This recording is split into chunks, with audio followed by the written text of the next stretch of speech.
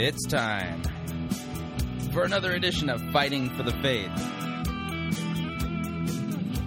Tuesday, April 28th, 2009. And I've got a guest in studio with me today. From the 15th most listened to program here at Pirate Christian Radio.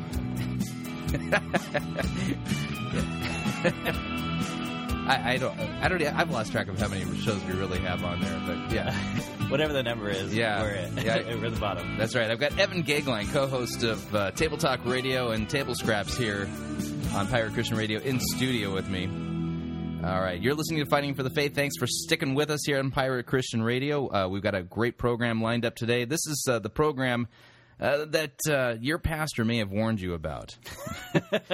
I have to warn you because I've received many an email over the course of this program from people who've said, man, every time I listen to your program, I get more dissatisfied with my pastor. Well, why would you become dissatisfied with your pastor listening to this program? Well, because we take what people say in the name of Jesus Christ, in the name of God, in the name of the Bible, and compare it to the Bible. We believe the Bible is the inerrant word of God. And there's a lot of people out there that are playing fast and loose with the Scriptures. It doesn't matter if they're sincere about it or not. They could be sincerely wrong. So we do discernment here. We dish up a daily dose of biblical discernment, the goal of which is to get you to think biblically, to get you to think critically, and compare what people say to the Word of God. And I am not exempt from this little exercise, which means if you don't like what I'm saying, you disagree with me, get out your Bible and start showing from Scripture that Roseboro contradicts the Word of God. Now, am I exempt from this little rule? Well, you're a seminarian, right? Oh, yeah, so I'm golden. Wait a second. Oh, man. See, I'm not used to this experience of actually having listeners. On my program, Table Talk Radio, we don't have to worry about that. Okay, this is free advertising for you, man. Yeah, okay. Anyway, the reason we got Evan Goeglein in studio today is because Evan invited me on a field trip that he had set up with some of his fellow seminarians from Concordia Theological Seminary in Fort Wayne. And since I now live in Windiana... That's right. Yeah, man.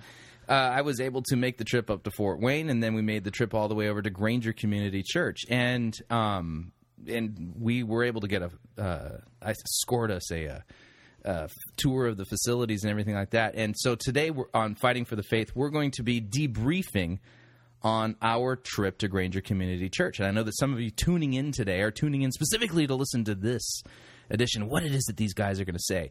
And so what I would recommend doing, go and grab yourself a beverage, find a seat, make yourself comfortable, grab your Bible.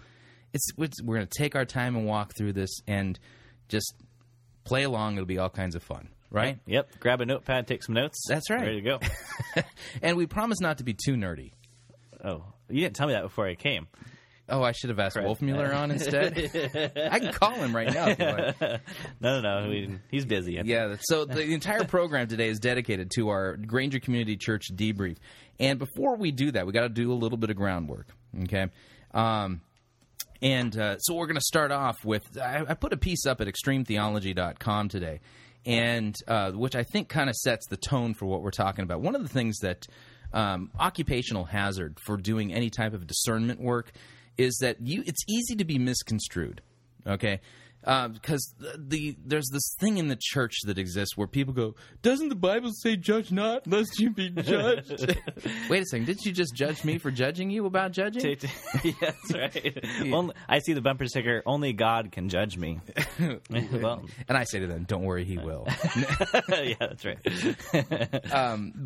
So what happens is that a lot of people, they misconstrue discernment ministry as people basically complaining about the fact that these newfangled churches are using guitars. You see, that's because guitars could lead to dancing, and dancing is from the devil. You know, right. That's not what discernment's about. And so I've got a piece up at extremetheology.com today, and the name of it is "Discernment is about warning people that they're going the wrong way." Now, it doesn't matter how sincere you are. It's really about you're going the wrong way. So because I engage in discernment, I have a deep conviction. The reason I do it is because I am convinced that many, many pastors are heading the wrong way. For the most part, I don't get bent out of shape about methods or styles. Now, there's some things that I do get torqued about, and what I do is I put those at the Museum of Idolatry just because they're absurd. So I get them in the museum. You don't have to worry about them on this program. Yeah, that's right. If I can encase them in their own exhibit in the museum.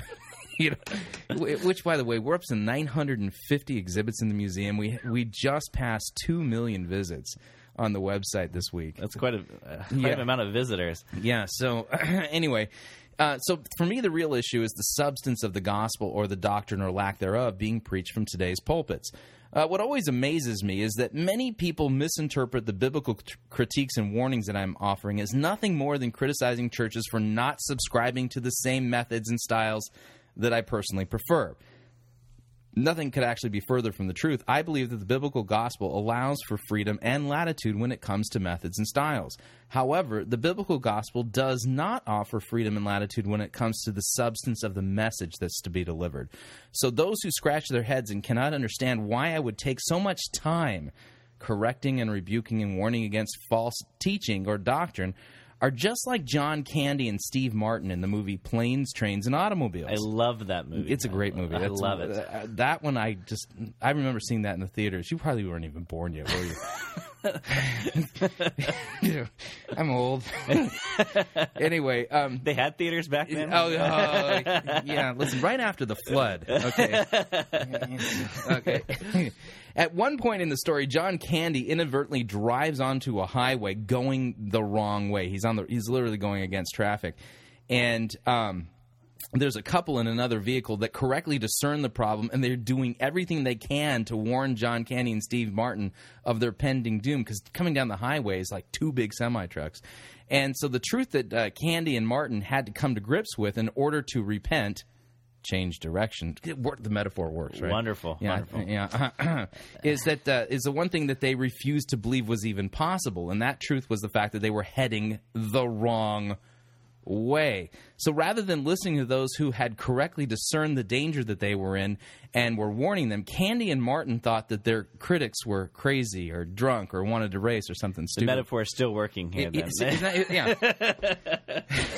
No, I haven't been accused of being drunk yet. Oh, man. You brought that one upon yourself, though. Right. Because I party with Paris Hilton all the time. By the way, she never did come on my show. Really? Yeah. I thought she was going to be here when I got here. That's the only reason I came. Really? Yeah. Oh. Well, yeah, I'm sorry. I sent the wrong email to you. Anyway, I'm going to play a segment from the audio from the movie Planes, Trains, and Automobiles. Again, the whole point is because I think this illustrates kind of the problem that's going on in discernment and the misconception that people have. So here's Planes, Trains, and Automobiles. Oh, he's drunk. Wait, hang on. How would he know where we're... Hang on. Technical problems. Got to reload. Oh, well. The video player was acting up. Here we go. Now, for those of you who can't see the video because you're listening on radio, that would be everybody. What you're hearing is it's John Candy's at the wheel of this really weird car that has it's green in color with the wood paneling on the side. This was the only vehicle they were able to get. That was part of the humor of the movie. And he's just spun out now. He's getting back on the freeway going the wrong way.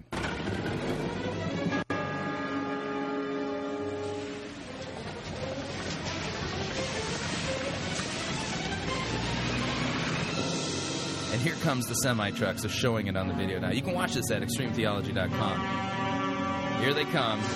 So the drama is set up. They're heading one way. The trucks are coming at them the other way. And there's 2 trucks, one in one lane, the other in the other 2-lane highway. I had a similar experience on the way down here. Really? Congratulations. We continue.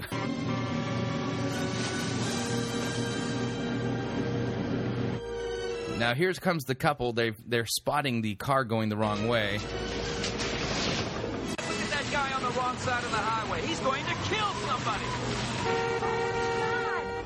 Hey! Hey! Hey, what's going on? Some joker wants to race. Race? That's ridiculous. All right, come on. Let's go. Let's go. So he thinks they want to race. Again, he's misinterpreted the behavior of the discernment people here as something other than what it is that they're really trying to do. Go. Put your window down! You want something? He's probably drunk. You're going the wrong way! What? You're going the wrong way! He says we're going the wrong way. Oh, he's drunk. How would he know where we're going? I love that line. He's drunk. How would he know where we're going? Okay, we continue. Yeah, how would he know? Yeah. Thank you. Thanks a lot. Terrific. Thank you. What a moron. You're going in the wrong direction! Yeah, John Candy's acting like, they're drinking, and they're completely drunk. You're going to kill somebody! So there you got the discernment people begging with him, you're going to kill somebody, you're going the wrong way. And Please listen to us. Steve Martin is realizing maybe something is wrong here. You're going the wrong way! Too late. What?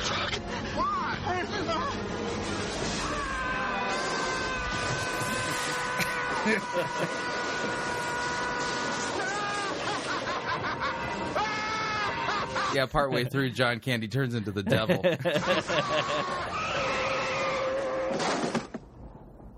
So there you have it.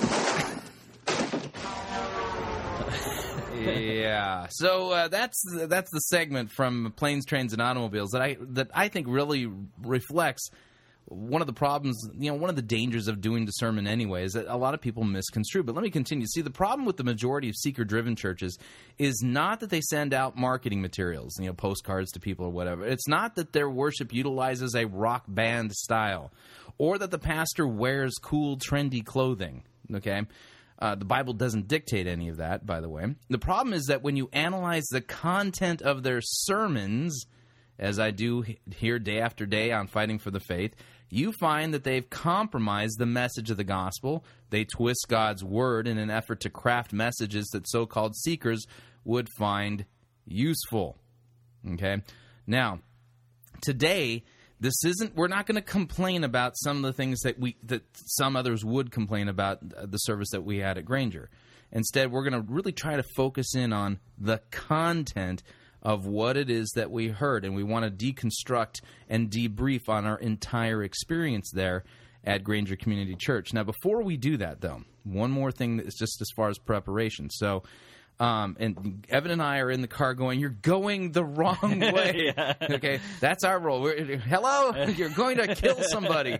That's really our role right now, and hopefully that some people will realize before it's too late. Well, maybe it is.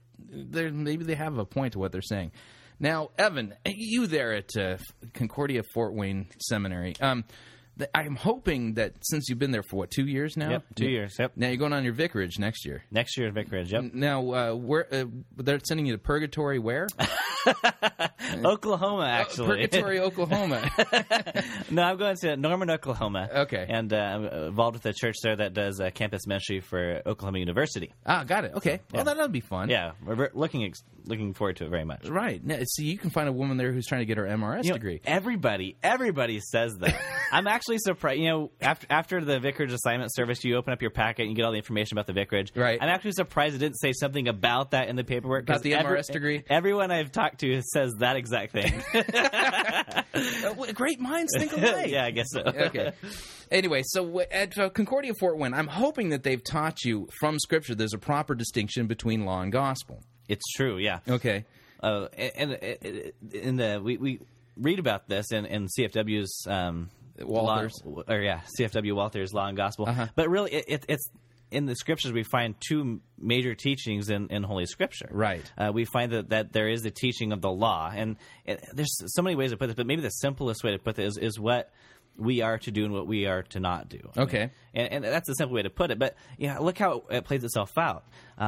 Not only do we sin by what we do and what we don't do, but how we think and what we say. Right. And so even there are times that God would expect us to think something that we don't. Those are sins of omission. That we're still falling short of the law of God. So the whole purpose of the law is to show us that we fall short of God's expectation for us. Okay, so the primary purpose of the law, we find this in Romans chapter 3, verse 20, is to show us our sin. Exactly. Okay. Exactly. Can the law save you?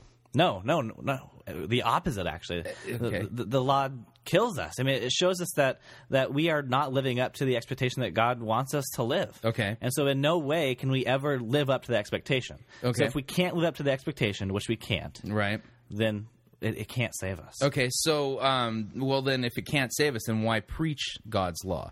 Well, because we preach the gospel, that Christ has fulfilled that perfect law that we can't. He has fulfilled it in his perfect life and death and resurrection. Okay. And so that life that we can't live, that we are told in God's law that we shouldn't lust, or we shouldn't steal, we shouldn't murder. Jesus came and lived a perfect life, did none of those things. Okay. And so the glory of the cross is what we call the great exchange. That in Christ's perfect life and death, his perfect life is then bestowed to us. Okay. And our sinful lives are then bestowed to him on the cross. Okay, so it kind of a double imputation, if you would. Right. Our sins are imputed to him. His righteousness is imputed to us by faith. Exactly. Now, when people hear about law and gospel, they think this is somehow a distinctly Lutheran teaching. It's actually not. It's not only found in Lutheran theology. It's the Reformed guys follow a similar understanding of Scripture, and you see it even in the writings of the Church Fathers. But a lot of people, when they hear that we need to preach the law and gospel correctly, they somehow think that we're putting some kind of a weird formula together where 50% of it has to be law and 50% of it gospel. Is that what they're teaching you how to preach there? Does the pastor, the professor sit there and go, "Oh, I'm very sorry, you had 53% law and only 47% gospel. You are failing." No. But I mean, what we do is we preach God's word, and God's word strikes us either as law or gospel, right? And so it's not this balance that we have to fill a quota of law and then switch. Okay, now it's time for a quota of gospel, right? We preach, and the God's law does what it does. Okay, it kills it. It shows one of the uses of the law is described as a mirror. That we look in the mirror, and probably a similar experience to what you have in the morning, Chris, when you look in the mirror. Yeah. You're like, oh, man, Stop reminding me of that. I've been trying to avoid that, and I've been in therapy over the last few times I've looked in the mirror. Yeah. So when we think that we're doing a good job, we're pulling off the life that we're supposed to be living, we look in the mirror of God's law, and we see who we really are according to what God expects of us. Okay. And that's a frightful scene. Oh, and it's supposed to be frightening? Yes. Okay. Yes, because we don't live up to those expectations. So when we think we're pulling it off, we hear God's law, and it reminds us of it, and we're reminded we are sinners. But the good news of the gospel is that punishment that we deserve because of being sinners is given to Christ on the cross. Okay. And so that's good news for us, because then we receive the righteousness of Christ. Well, react with this idea.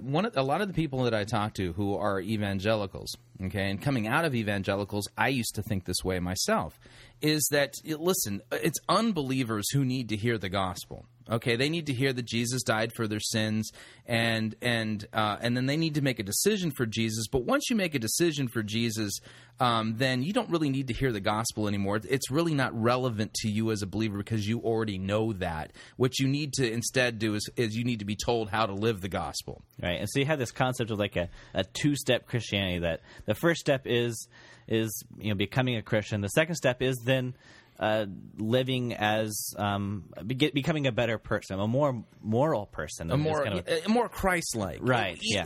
Every day in every way, I'm getting better and better, and more like Jesus. Well, see, the thing is, we learn from the Scriptures that if we break one of the commandments, we've broken them all. Right. And so it's not like there's this degree of sinner that, I'm less of a sinner than I was yesterday. I'm not sinning quite as much as I was. Yeah, if I compare myself to Charles Manson, I might be doing better.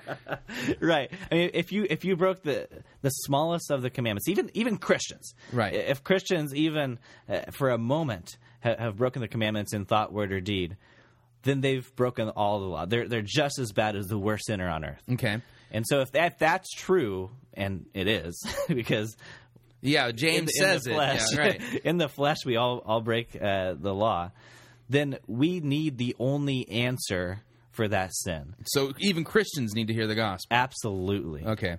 Now, I bring that up because people might think that's a methodology issue. I don't think that's a methodology issue. I think that's a correct Christian doctrine issue. Right. I don't believe the scriptures teach that we're sanctified by the law. Okay, right. Paul in Galatians really rips into the Galatian church and says, having started in the Spirit, are you now trying to be perfected in the flesh? And where they biffed it on in their understanding of the gospel was that they had added works to sanctification. They were being sanctified by their works and the things that they were doing, and that was undermining justification. So the entire Christian life is really one that's lived under the cross, and Christians need to hear of the forgiveness of sins as well as non-believers. Right? Right, yeah. So I'm not a nut here. Well, okay, I might be a nut, but not on that. Not on that. Okay. All right. So now one other thing is that Granger Community Church, because they purposely they're really designed to their mission statement has to do with helping people take next steps in Jesus. They're purposely have set themselves up in an evangelistic posture. Okay. Yeah. So so that even their building, even the way they do their service is designed specifically. And this, I'm going to talk about what Mark Waltz said. By the way, did I correctly? I don't think I've even correctly thanked Mark. Again, the hospitality there at Granger was amazing. Mark Waltz was our tour guide there, and he's the connections pastor there at Granger Community Church. Absolutely just a stellar, upstanding, nice guy. Absolutely. And they practically rolled out the red carpet for us. They really did. And they don't have to. No. No. They didn't have to do that. First of all, you guys are geeky seminarians, but on top of it, I mean, I'm one of their harshest critics. And rather than taking a defensive posture with us, they rolled out the red carpet and were just the nicest people. And Mark Waltz cannot say enough good about him. And that's a big thing to do. I mean, honestly. I mean, right. if you can imagine your church being criticized all the time, and then to allow your critics to come in. I mean, that is a big thing for the church to do. So, right. Thank you. Now, I'm of the opinion that churches like Granger and critics like me need to talk together. Yes. We need to actually have FaceTime. And the reason why is because even though people talk about the fact that the churches are like many, they're faith communities, the reality is that whatever happens in one area of the body of Christ affects us all. So what's happening in the seeker-sensitive movement affects us Lutherans. We can't hide in our mighty fortress and just expect it to blow over.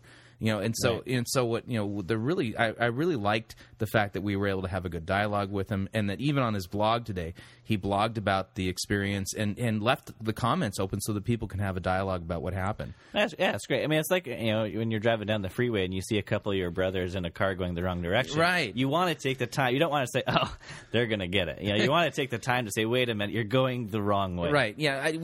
And there's no point in saying something like he's a boogerhead and his mom dresses isn't funny. Actually, he dresses really sharp. Yeah, he does. Dude. You didn't see this, but I actually got some fashion tips from him after you guys left. No, you did not. No, I wish I could have. He had the coolest set of glasses I had ever seen. Those, man, I mean, if he wasn't so skinny, I would have taken him outside and beaten him up and taken his clothes. I mean, those were hot.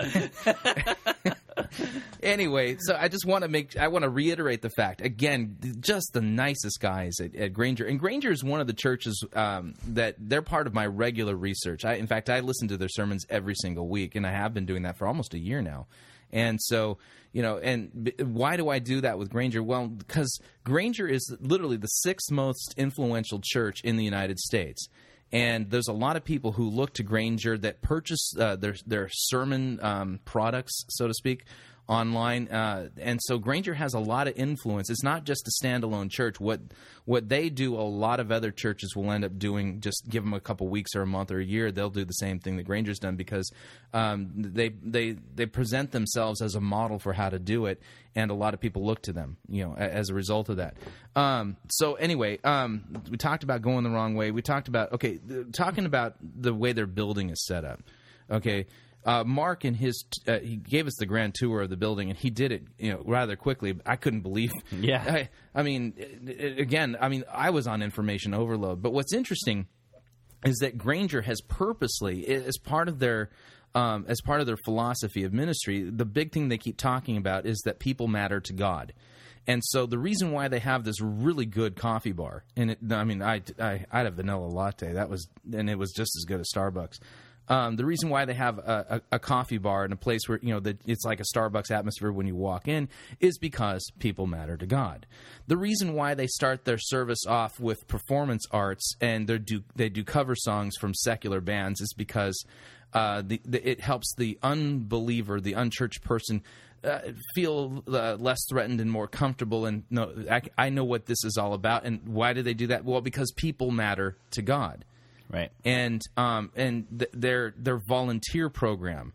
I mean, they've got an army of volunteers there. Yeah, they do. I mean, and everybody's on cue. They have a pre-show meeting. They have a post sermon debriefing. Everything they do. I mean, what I saw, and I was looking at this from my MBA training. I have a master's degree in business administration from Pepperdine University. What I saw is that they have created an intersection between best business practices out there as it pertains to creating and generating what are called customer experiences, and the church. They've put a cross-section between the two, probably unlike any church that I've seen. Now, the funny thing is Mark, if you're listening, don't listen to what I'm about to say because I don't want you to get a big head.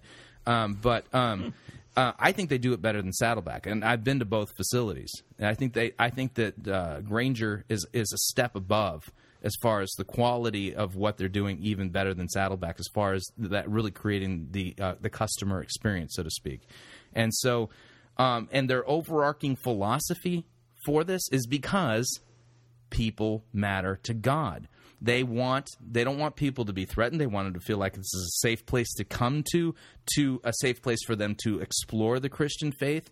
And they've done a fantastic job on that end of it. In fact, just from an execution, prop, intersection, everything, all this stuff, I mean, they get an A+. I put them in the same category as I would put Disney. I've worked for Disney, Walmart, 3M. Just some of the top companies, corporations in the country. I put them in that category as far as their execution on this type of thing. Mm-hmm.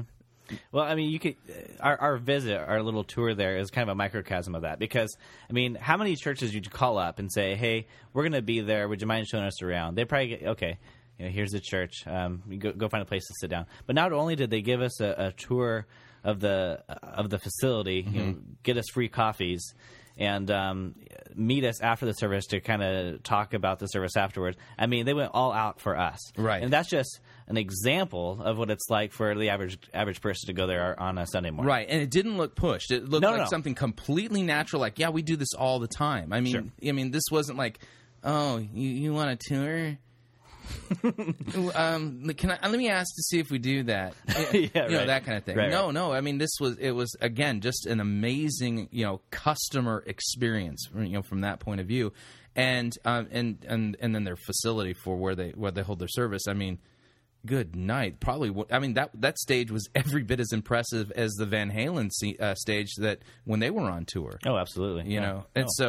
Anyway, real quick, we're going to take our first break, and when we come back, we're going to dive into, now that we've done a little bit of prep work on this, we're going to dive into the content of the Christian message that they're delivering, and this is where Evan and I, and Ryan and Jay also, are in agreement that we must warn Granger that they're heading the wrong way. There's a compromise in the message, and we want to bring that to light. And we're not criticizing because they're not Lutheran.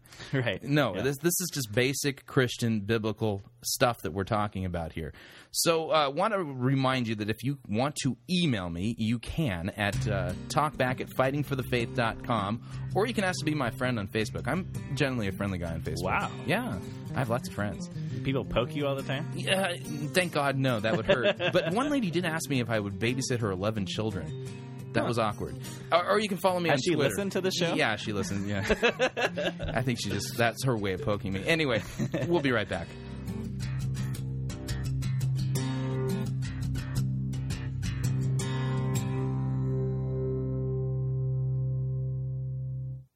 Unless your righteousness surpasses that of Rick Warren, you cannot be saved. You're listening to Fighting for the Faith.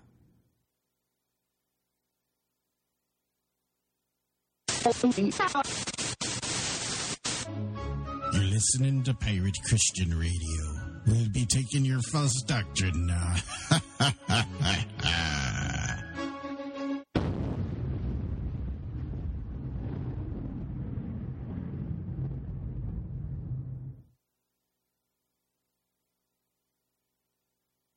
It's Monty Python's Flying Circus Church.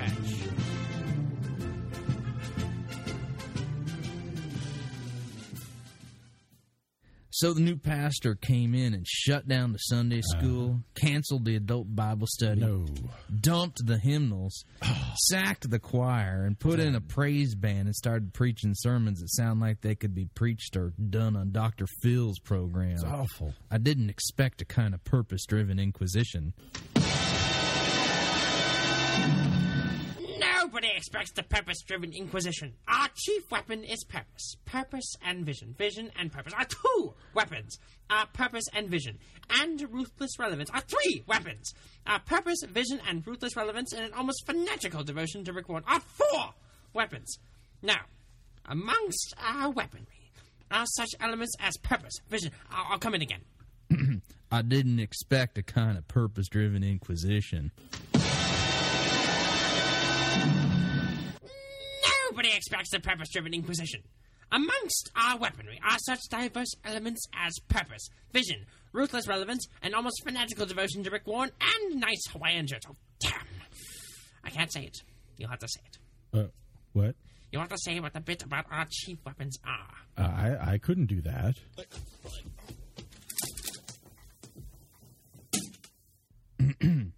I didn't expect a kind of purpose-driven inquisition. Nobody nobody expects the purpose-driven inquisition. I know. Nobody expects the purpose-driven inquisition. In fact, those who our do chief weapons are our chief weapons are purpose, vision. Okay, stop that. Our chief weapons are purpose. Blah blah blah blah blah. Youth Pastor Rick, read the charges. You're like hereby charged with being divisive and not following our program. That's enough. Now, how do you plead? Well, we're innocent. Ha! Ha! Ha! Ha! We'll soon change your mind about that.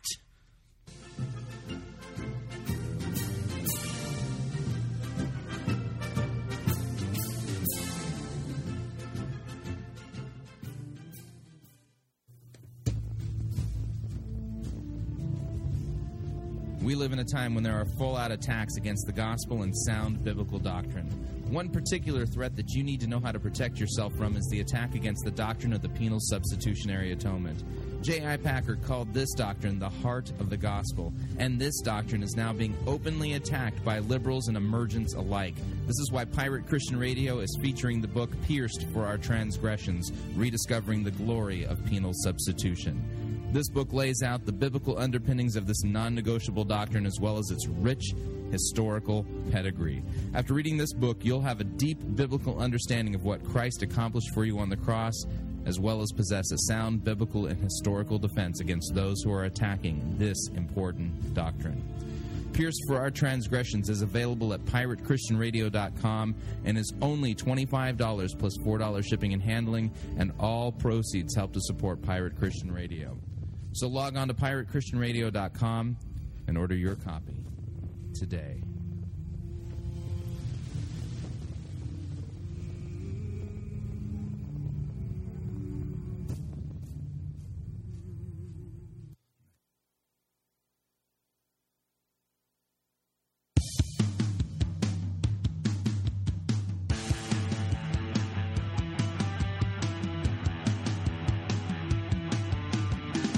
All right, we're back. You're listening to Fighting for the Faith, and I am Chris Roseborough. And I am Evan Goeglein. We are your servants in Jesus Christ. dishing up a daily dose of biblical discernment. And directions on the freeway. You know, see, my spirit man was talking to your spirit man because I knew you were going to get lost. Yeah, I know, that's right. Yeah. Want to remind you all that Fighting for the Faith is listener-supported radio, which means that your financial support is vital for us to continue bringing Fighting for the Faith to you. You can support us by visiting our website, fightingforthefaith.com, and clicking on one of the donate buttons there. We have multiple donate buttons there, just specifically because it looks like begging when we do that. Or if you would like to do it the traditional way, you can make your gift payable to Fighting for the Faith and send it to Post Office Box 508, Fishers, Indiana, zip code 46038. All right, what we're going to do now is we're going to kind of ease into our review. And the one thing that even though I listen to Granger sermons every week, attending the service actually helped me get a more complete idea of what it is that goes on there. It really is... it's an immersive experience is probably the best way to put it. And the service itself, let me make sure I've got everything kicked up here. The service itself started off with something I would never have thought in a million years would happen. Basically, cover songs from secular music. Right. Okay. Now I grew up in legalistic Nazarenism. Okay, which basically means that that's forbidden, isn't it? Well, let me put it this way: when I was in high school, back after the flood, when Christian music was really first starting to get traction in the market. I mean, Petra was out, Steve Taylor, and bands like that. There was a lot of controversy about whether or not Christians can really produce rock and roll music. And I think they took Amy Grant outside the city walls and threw rocks at her until she stopped moving. For the last time I checked out, I mean, she pretty much got crucified, for some of the things that she did. And by today's standards, I mean, people wouldn't even blink an eye. I know, yeah. So, I kind of grew up in that first generation, of people who were, but the one thing that was universally agreed by all Nazarenes is that secular music sends you to hell. If you are a true Christian, then you would never allow your mind to be darkened by something as evil as secular music. And it's not very sanctified. No. So, I was convinced that, in fact, I was talked into this. I had to get rid of all of my secular albums. And how many do you think that was? I don't want to talk about it because let's put it this way: it wasn't the number of albums; it was the amount of hard-earned money. That kind of that was the thing that hurt the worst. Because not only did I have to get rid of all of these albums that I had, they were albums that I had purchased, right? Anyway.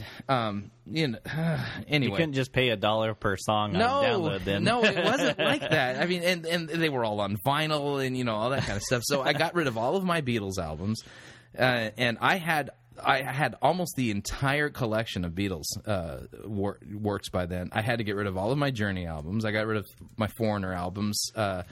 Now, could you resell them, or was that dirty money? No, I was told I couldn't sell them. I was told I had to get rid of them so that nobody else would be influenced by that kind of stuff. I guess that makes sense. And what did I replace it with? Petra and Amy Grant. Love is the color of the blood that flowed. Anyway. So, in thinking back on it, I kind of got the short end of the stick because little did I know that coming up in 2009, you could go to church and they would actually play cover songs. You could have brought some of your vinyls. Maybe they played at Granger. The problem is the stuff I used to listen to isn't relevant anymore, probably with the exception of the Beatles. And in fact, let me see if I took notes on what was being played. Yeah, here we go. I'm going to play just a little bit of what. So we get in there, I mean, literally. I mean, while they were giving us the tour, the band was rehearsing their numbers, and the service itself starts off with this one. They did a pretty good cover of it. Oh yeah, yeah. Now, they're not as good as Joel Osteen's band, by the way. Oh, really? Yeah, okay. I just want to let you know that. Okay. Yeah, Osteen's got, I think, the best of the bands, Probably pays top dollar for it, too. Right. Anyway, so this song is White Stripes by Seven Nation Army. Oh, yeah, I remember this. Yeah. Now, I think they just play the music, not I don't know if the song actually has lyrics, but I'm assuming it has lyrics. But so, I mean, that kind of gives you the idea, the vibe there. Right. Yeah. See, Evan and I, we're bobbing our heads and doing the white man overbite. Everybody else is too. All right. Now, so last time I checked, Seven Nation Army is not a Christian band, but so it starts off with that cover. Now, I'm going to fast forward a little bit here, and the next piece that they play is an acoustic, almost, well, there's three guys gathered around a kitchen table, and it's got dishes on it, and they're going to be doing a cover of Beck's song, Clap Hands. So this was actually really well done. Oh, yeah. Yeah. There's broken dishes flying everywhere. Yeah, exactly.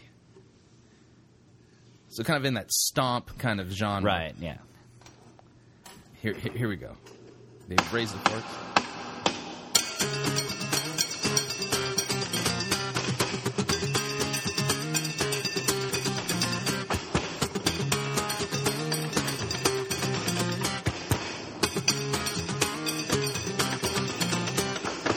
I clap my hands along and ride along like a vagabond. I'll rip my uniform and bend the floor till the early morning.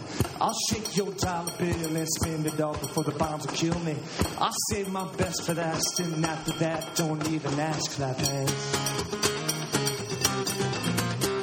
Clap hands. Clap hands. Clap hands. I'll take my broken bell and make it ring like a million churches. I'll scratch that kind of itch down in the ditch and switch my plates out. I'll drive to San Francisco, death the disco, take my shirt off. I'll swim to Mexico, don't tell the mermaids where I'm going. Clap hands. Clap hands. Now, this is a good cover of this song, man. And by the way, when I got home, I tried this and broke all of my fine china. Trying to Didn't they tell you not to bring that to your cell at the seminary? My cell. You saw my cell. Yeah, I saw your cell. Anyway, so I mean so I'm trying to help people kind of walk through the experience. I mean, so it starts off with two secular covers, and as soon as this is over. By the way, if you want to watch the whole thing, you can go to GCCwired.com, which is the website that they have there, and if you click on watch the service, I mean, just from a performing arts point of view. I mean, this is from a performance arts point of view. This is good stuff. Yeah, top of the line. Okay, I mean, it's well executed. It's compelling. It's professional. Sure. And so, again, why are they doing this? Because people matter to God. And so the idea here is that there's the unbeliever coming in. They can feel like this is something that they're familiar with. Thank God it's rock and roll and not ultimate cage fighting. That's the thing that's really popular. And I mean, seriously, think about it. Because if you really take this methodology to its logical conclusion, if the United States, for whatever reason, decided that they're going to dump the whole rock and roll thing and then replace it instead with ultimate cage fighting, then you'd have to start a church service off with a match. Yeah, you would. Of course. That I could practice up for that, and I'd do pretty well. I'll stick to my breaking china. Okay. Anyway, by the way, just by a counterpoint, no examples from the ancient church of them starting off a church service with a gladiatorial match. Okay, and the gladiators were the rock stars of the ancient world. Just want to point that out. Now, after the Beck Clap Hands cover, they played a little video, and this little video kind of begins setting up begins the process of setting up the sermon and the message. So they're kind of easing people into it, and so this was another artistic thing that they did. And here's the video about Is Your Life Out of Sync? It can be hard to know when your life is out of sync. As a rule, if you dread getting up every day, your life might be out of sync. Now I'm going to point something out. The name of the message series that they're in is called Sync. And this is a repackaging of the 40 Days of Purpose, because they're doing the purpose-driven life. And so this is about getting your life in sync. It makes me wonder, though, if they did the purpose-driven life before, is it are they getting more out of it the second time, or is this a repurposeful life? The repurposed life? I don't know. Is this putting the Holy Spirit in a box because you have to do the purpose-driven life twice? Or once a year? Or perhaps they had purpose, but it was just not in sync. So here we go. Okay, so anyway, the message itself, they've repackaged this all about getting your life in sync. So what's the problem that they're solving in this message? The problem is specifically to the big question, the big idea is your life out of sync? We continue. If you dread getting up every day and your most functional relationship is with your bird, Tiki, hey, Tiki, your life might be out of sync. If you dread getting up every day, your most functional relationship is with your bird, Tiki, and the word kindness is no longer in your vocabulary,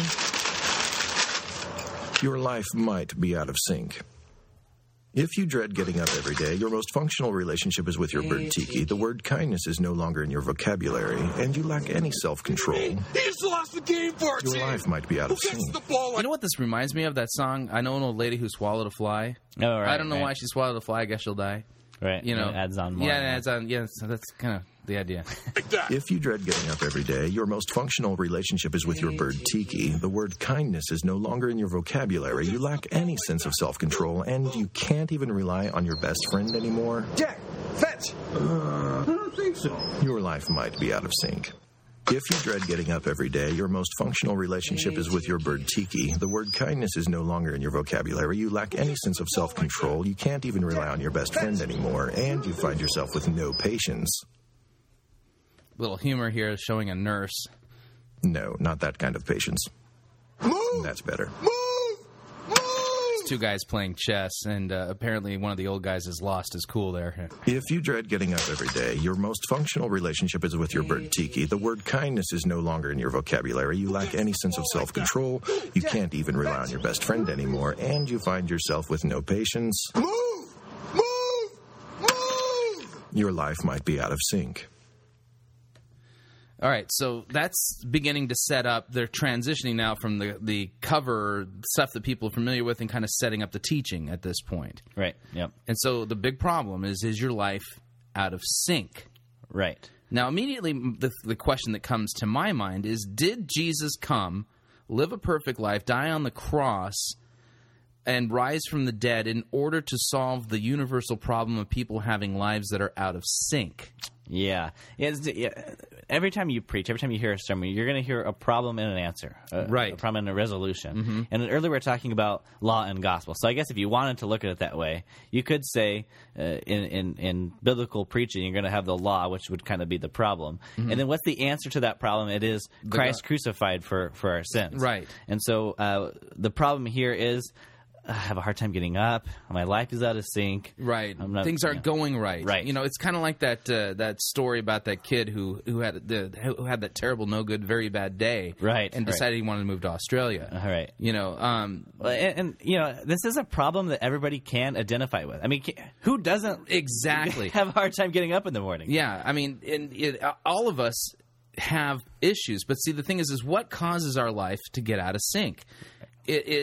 Ultimately, what it comes down to is our sin and rebellion against God. We live in a fallen and cursed creation as a result of our sin, and so this is a symptom of a bigger problem.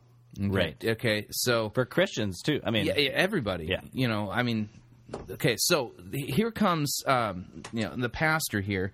Let's see. I gotta look. It was Rob Wagner. Rob Wagner is the gentleman who preached that day. Now, Mark Beeson's the head teaching pastor there at Granger Community. And Mark Beeson was not the one preaching; it was Rob Wagner. Now, he's going to come on stage and he's going to further kind of set up this problem for you.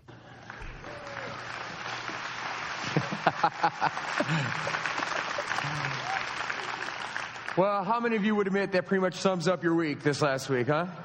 And that's like asking, anyone here breathing? It reminds me of those psychic callers. You call in, they get the most general, vague questions. You know, I'm sensing a bad day today or about last week. Is it? Oh, you're good. No, you can read my mind. Okay. How many of you wish you had my giant hammer to solve your problems? Yes, it's all mine. Listen. Well, when the pressure's on, what's inside comes out, and sometimes we don't like what we see coming out of us. Okay, got to stop right there. When the pressure's on, what's on the inside is what comes out. Okay. All right. Okay. So again, that's a symptom, but what's really on the inside? How does the Bible describe humanity's problem? Yeah. Okay.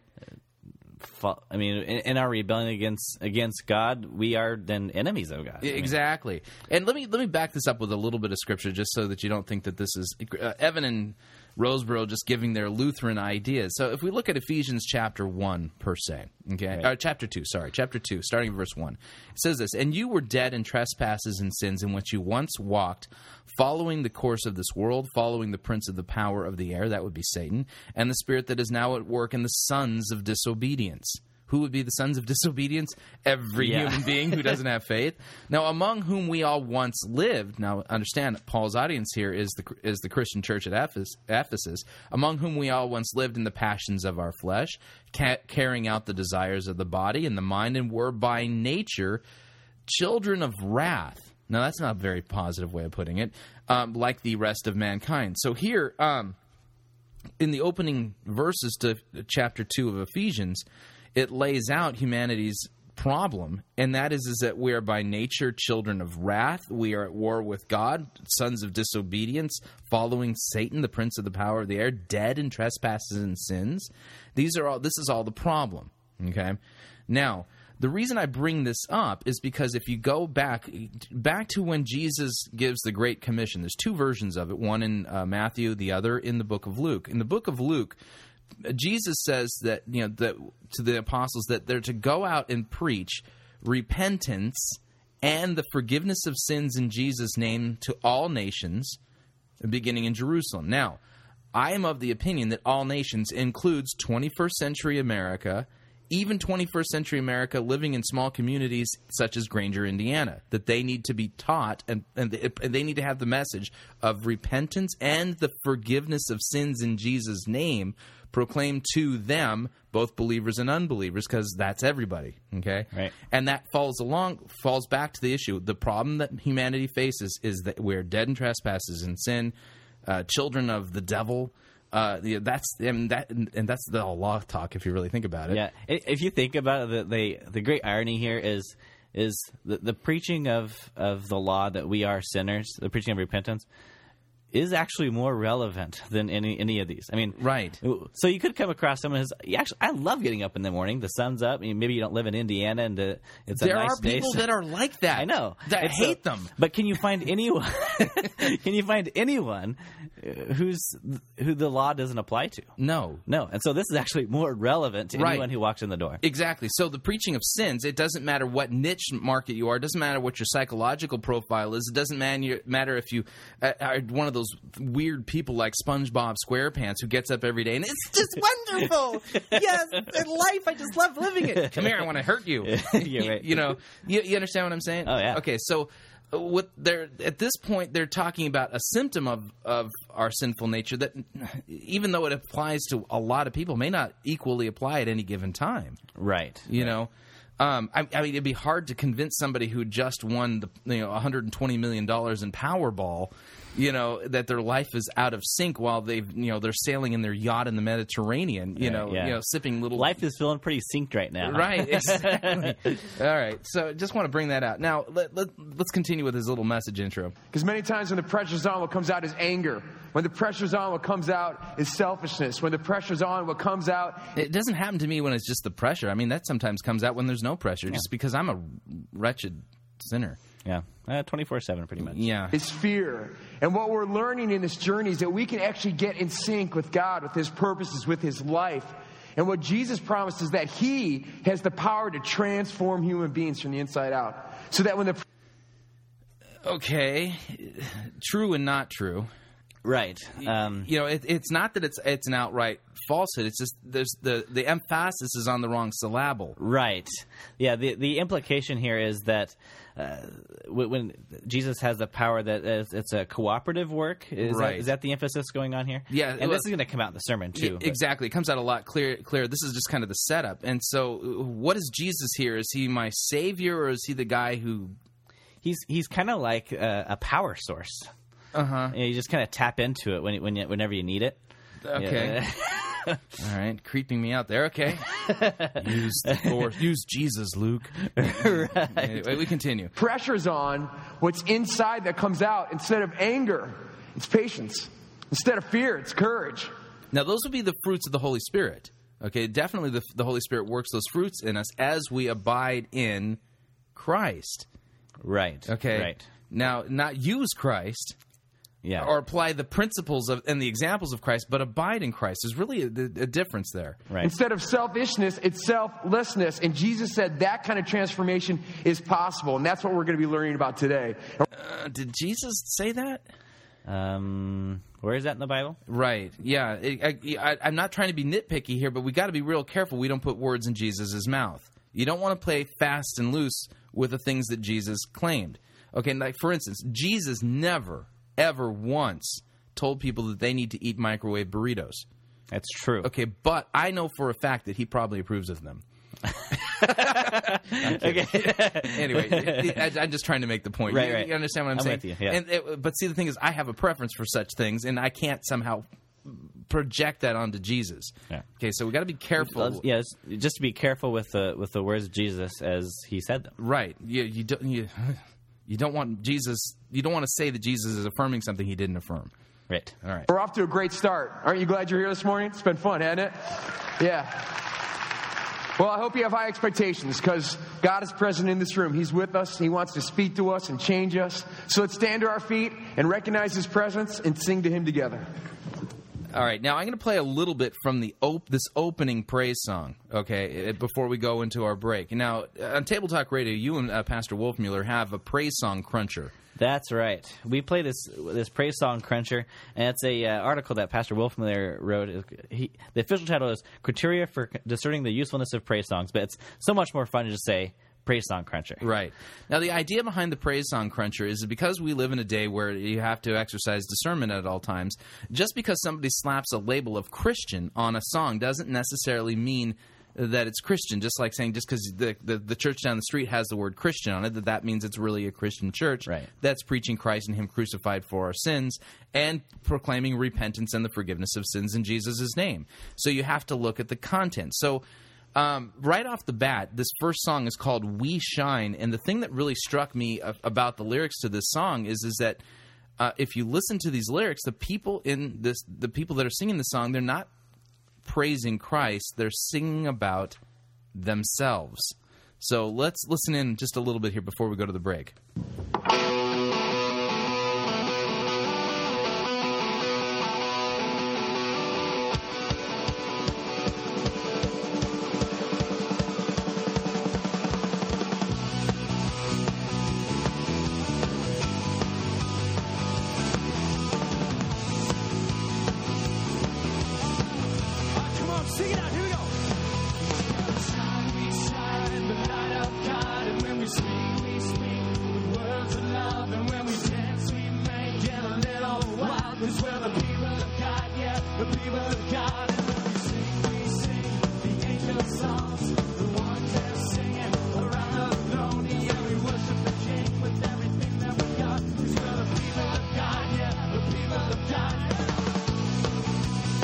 All right, going to pause right there. Okay, so the sentence, every sentence, when we do this, when we do that, when we, who are they singing about themselves? Well, it's amazing. We're singing about us singing. We're singing about us clapping. Does this make any sense? No. And do you notice when he introed the song, he said, let's stand on our feet and recognize His presence. So what song do they lead in after to recognize His presence? We're going to recognize His presence by saying we're singing. Yeah, we're going to sing a song about us singing. Is it us singing that is the promise of Him being present? No, He is present where His name is taught in His truth and purity. Right. And we'll see if that, in the message today, if it's taught in its truth and purity. Right, exactly. And so right off the bat, I'm not having not been immersed in evangelical worship for many years now, I'm not familiar with the song, but it struck me right off the bat. Who are we singing about? Us. Yeah. And we're singing about us singing. Right, yeah. It's self-referential. I mean, why would we sing about our actions, our doings. Right. The criteria for the praise song country, I should say. Do I have time to just run through these? Yeah, please. Okay, the first question is Jesus mentioned, yes or no? And if yes, is it in name or concept? We want Jesus not to be ambiguous. We want him to be clear, the clear subject of the song. Right. The number 2 is clarity. Is the song clear? Does it use sentences with subject, verb, and object, or sentence fragments? And this is a big thing in praise songs today. So many times we use sentence fragments, Right. We sing. These are all sentence fragments. No, there's a subject, a verb, and an object. Right. And all these are required for a sentence. Number 3 is mysticism. Is it objective or subjective? Is the song about the things that God has done, which is objective, or about my own emotions, experiences, subjective? Does the song repeat the same phrase over and over in a hymnatic mantra? The answer, we got some problems here. So based on the praise song cruncher, which is just a tool for objectively critiquing a praise song as to whether or not this is really appropriate for Christian worship. At all. Well, and the whole reason Pastor Wolfmuller wrote this was to try and bring some objective critique to praise songs, because it was kind of a free-for-all out there. How are we going to bring it in an objective way to kind of just ask these questions about the praise songs? Right. Now, if somebody wants to get a hold of that, they can get it at tabletalkradio.org, right? Right. We have an articles button, and it's right there on our articles Right, and it's page. called the Praise Song Cruncher.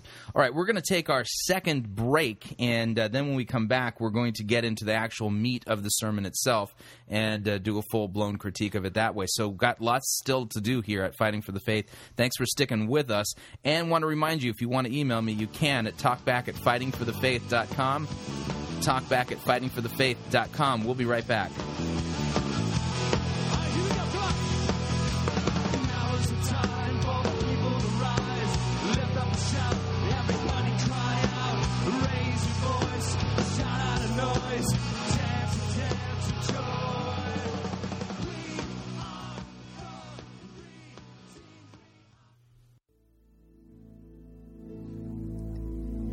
This is the air I breathe.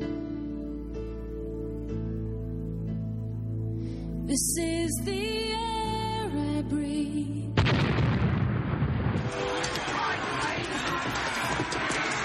I've had enough of this sissy, pansy, cannon, photo-written music you have the audacity to call worship.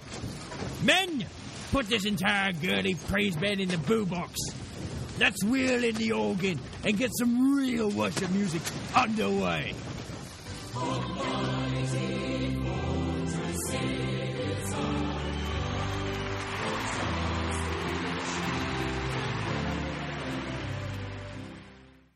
Ye be listening to Pirate Christian Radio.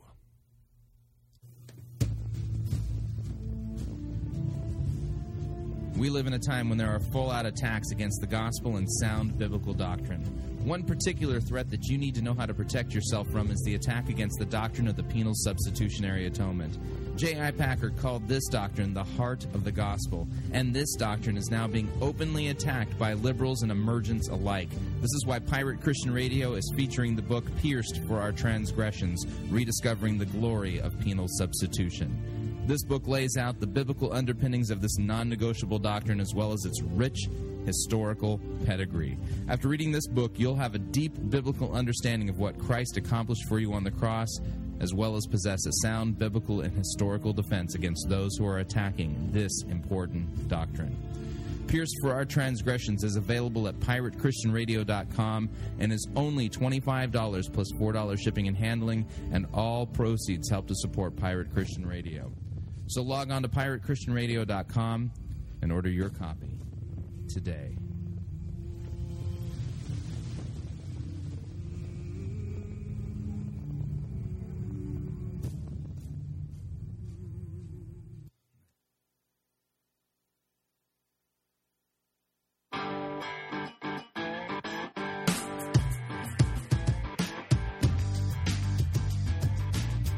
All right, we're back. You're listening to Fighting for the Faith, and we are starting our numero dos. Yeah, I like it when you call me and you start speaking Spanish. Yeah. I have no idea what you're saying. Yeah, gringo, you no se habla español. Speak English, por favor. Oh, man. We're right in the middle of doing a debrief on our trip to Granger Community Church, and we're offering a free service to the folks at Granger, and by offering basically a theological critique. I can't offer them a business critique because, as an MBA student, I recognize just from a business point of view, they are pulling it off, man. They're doing it. It's the theology that we got a problem with at this point. And it is a free service, but if they choose to donate to your program, they may, right? I will not turn down. Well, that would that would be weird, wouldn't it? Yeah, I gotta pray about that. Get a big check from Granger Community Church to Fighting for the Faith. People, sorry, not to give any. I could just hear everyone's going, "No, don't do it, Chris. We'll lose you." Anyway, no, if they want to contribute money to Fighting for the Faith because they find value in the service that we offer here, I'm all for it. All right. As long as they understand there's no strings attached, and that we'll continue to serve the body of Christ and to serve them with good discernment, then we're good. Right. All right. Now we've basically gotten into just the praise and worship time, and what I'm going to do now, what I would recommend anybody doing, is that I know some good contemporary music that I don't have any problems with. Why? Because when you look at the content of a song, that determines whether or not it's really Christian. It's always based on the message of the song. If you're singing about yourself, you're not worshiping God. Right. Okay, you're worshiping yourself. Yeah. And so when it comes to Christian music, the proof is always in the lyrics.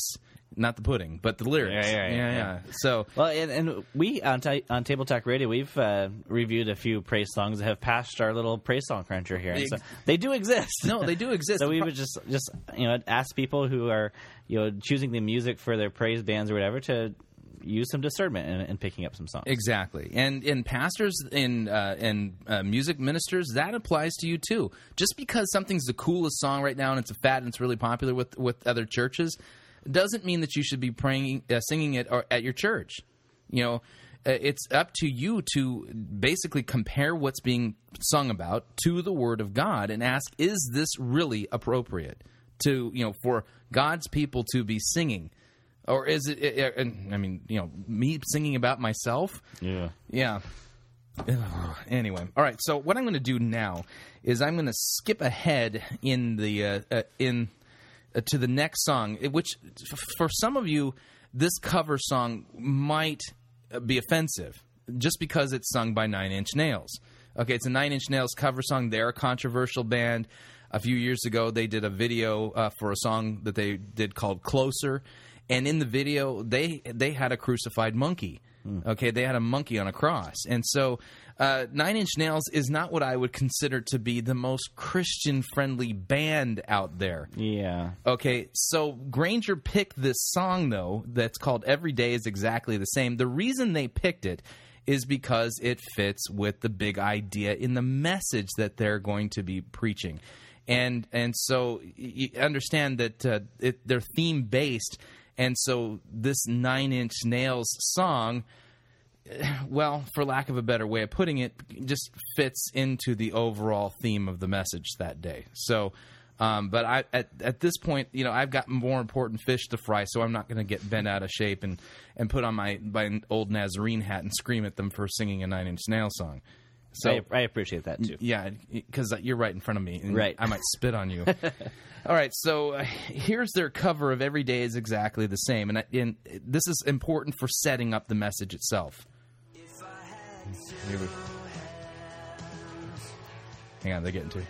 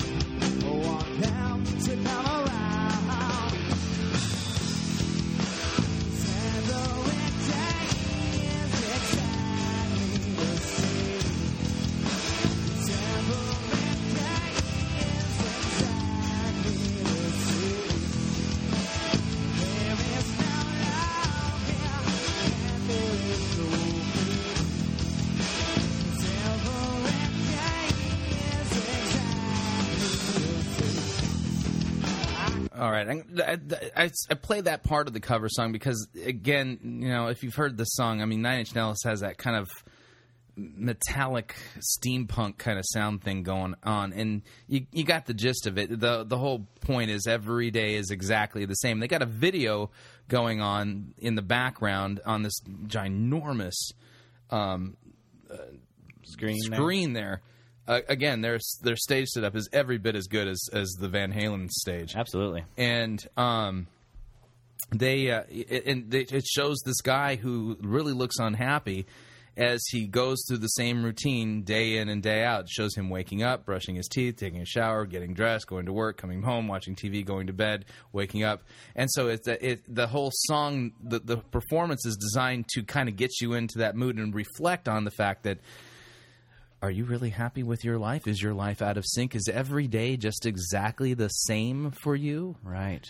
So they're using visual arts and music here to kind of convey that message. And again, I'm going to come back to my original question. Is the problem that humanity faces that we have a monotonous life? Okay. Now, before we even get into the sermon, I'm just going to ask this question. I mean, did Jesus Christ die on the cross to save your monotonous life, save you from it? What about it, such as Ephesians chapter 6, verse 5, where it says, slaves, obey your masters. Right. Or Colossians chapter 3, verse 22 says the same thing. Slaves, obey your masters. Or if you read Paul's epistle to Philemon, Philemon was a slave owner in Colossae, and his slave, Onesimus, had run away. And, by divine intervention, Paul gets a hold of Onesimus, preaches the gospel to him. He repents of his sins and trusts in Christ for the forgiveness of sins. And what does Paul do? He says, I can't imagine sending you back to a monotonous life such as slavery. No, instead he sends him back to Philemon. And right. So Paul sends Onesimus back into slavery, into the life of a slave. Right. Well, and the doctrine of vocation, too, we have this great teaching that in our vocations, and by vocation, I don't just mean your job, including your job, but whether you're a father or a mother or a brother or sister or son or daughter, whatever your vocation that God has given you, you are serving your neighbor. So, right. It's interesting. When your mom places food before you, after cooking this meal, you still bow your head and thank God for the food. Right. But yet you just saw your mother place it, or your wife or whoever place it on the table in front of you. Yet right. You're thanking God for it. Right. And here we learn that through our vocations, God is at work. Right. That the wife or mother is wearing what we call a mask of God. Mm-hmm. That even though that we think... We do think, I don't say we don't think our wives are our mothers, but we think God that God is working through that wife or through that mother to deliver. And whatever other vocations were behind the preparation of that meal too, the farmers or whoever else. So we don't just have to say that, you're stuck in a rut. You hate getting up in the morning. Your job is out of sync. Hey, or look, Jesus is going to add spice to your life and change the monotony. Right. We have this teaching that, look, in our vocations, we are serving our neighbors and thus serving God. And you notice when Jesus says that he'll separate the sheep from the goats, the sheep say, Lord, when did we ever see you in hungry need? Or in need? The sheep didn't even realize they were doing, if you want to call, good works. Christians always talk about good works, and maybe those good works are those monotonous things that you do on a day-to-day basis. Changing diapers, cleaning snotty noses, going to work and working in the cubicle every single day. Yeah, washing dishes, making meals, mowing the lawn, all of that. Yeah, so all of if you want to look for good works, as we always talk about, maybe they're in that very monotony that we hate so much today. Right. Yeah, because, all right. Okay, so there we go. That kind of sets it up. That's the Nine Inch Nails song, and now we're going to get into the sermon proper. All right, so here we go. Here's, what? I keep forgetting this guy's name. Rob Wagner. This is Rob Wagner from Granger Community Church, and the name of this sermon is Mix It Up. Mix it up. Here we go.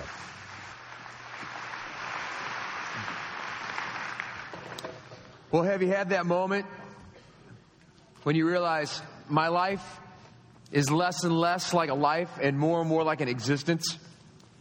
where you realize there's this rhythm to your life, but it's a rhythm of monotony, and it's starting to drive you crazy. It's not the rhythm of meaning and purpose. It's monotony, and it starts to feel like every day is exactly the same. Last week, I bumped into a friend I hadn't seen in a while, and we did the initial chit-chat and kind of caught up on our lives, and then I asked him, so how you really doing? And he's a small business owner, and he started with this caveat. He said, my business is doing pretty well, and I know I probably should just be grateful right now that I work for myself, and I'm paying my bills, and keeping food on the table. But he said, I got to tell you something. I've got to this point where, like, I get up in the morning, and I feel like I get on a conveyor belt, and I do the exact same activities, and I go to bed, and then I get up in the morning, and I get on the same conveyor belt, do the same activities, and I go to bed, and I know it's probably not the right time to be asking these questions with the economy the way it is, but I keep asking myself, like, what's next? What's more? And then he asked me, so what do you think? Okay, so he's setting up the problem here. Mm-hmm. Okay, and he's going to mix into this, a healthy dose of humor. So, because that's mandatory. Get ready. Right. So I just want to warn you ahead of time. But since he gets paid to tell jokes, that does make him a professional. So we have to be careful. All right. He's not an amateur. So I asked him what I usually ask people in that situation. I said, have you tried recreational drug use yet? Dun dun. Do you have one of those buttons? I'm doing the sermon review off of a website, and I usually use a web anyway. Oh, soundboard thing. Yeah. So I'll just have to ad lib the bump. Okay, that'll do. What you need is a new pair of shoes, man. That would change your whole life. What you need is a new hobby. Try paragliding. It'll rock your world. What you need is a vacation. And these are the answers our culture gives to us. And we know that they're not good enough. That they're surface answers. And that there's something much deeper that's nagging at us when we are in that rhythm of monotony where every day feels exactly the same. And I imagine in a room this size with this many people, there's some of you who watch that video and there's this profound sense like, that is my life. Okay, now there's going to be a particular amount of unbelievers who are going to relate to this and say, yeah, I've experienced this monotony and this lack of meaning to my life, so to speak. I think this is, to kind of put the best construction on, I think this is similar to Augustine's God-shaped hole, sure. In your heart kind of thing. And so I think that's what he's trying to get at. Now, one of my critiques of the seeker-driven movement is they describe God as having a man-shaped hole in his heart rather than the other way around. But this is more of that God-shaped hole kind of thing. So if you're there and you're an unbeliever, now understand, Mark Waltz made it clear. I mean, what does he say? They estimate 25% of the people attending there are not Christians. Yeah, that was a question we asked. We asked, how many people, if you have an idea, and he said over time. We don't know a real time stat, but keep that in mind. Even you mentioned kind of a common thing that you hear that Christians don't need to hear the gospel. Let's just work within their mindset for just a moment. Mm-hmm. Even within that mindset, there's 25% of the people there who do not have faith in Christ. Right. So even within their mindset, these are 25% of the people that need to hear the gospel. Exactly. Now, I would take their motif of people matter to God, and I would agree with them. At this point, absolutely people matter to God. For God so loved the world that he gave his only begotten Son, that whosoever believes in him will not perish but have eternal life. Absolutely. So I would say, to add on to their motif, if they really truly believe that people matter to God, then that means that they have a responsibility to not stop with just the coffee bar and the cover songs and all that kind of stuff. But if people really matter to God, then they have an absolute divine duty to preach repentance and the forgiveness of sins in Jesus' name to those unbelievers that are showing up at their church. Absolutely. Okay? Otherwise, they're just playing at this people matter to God theme. Right. Okay. It was just completely unbelievable that you could have people come into the doors of your church. I mean, we always talk about how, you always hear people talk about this, how hard it is to share your faith with people on the streets and stuff like that. Right. Okay.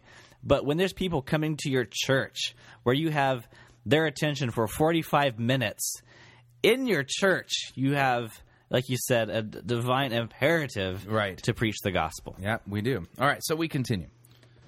And even if you don't live with a profound sense of that, I know in this room, all of us, at certain times, there's this question, what's more? What's next? There's this lack of satisfaction is sort of like this nagging, reoccurring itch that we can't quite get to, and it sort of haunts us.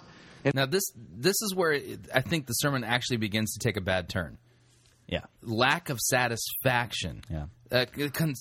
Customer satisfaction is the motif we're running into at this point. Right. I'm dissatisfied with my life. Right. Maybe if I changed my eye color, lost some weight. Right. That's not going to happen. I have a professor at the seminary that always says, if you ask the wrong question, then you get the wrong answer. Yeah. And so here we're setting with a problem.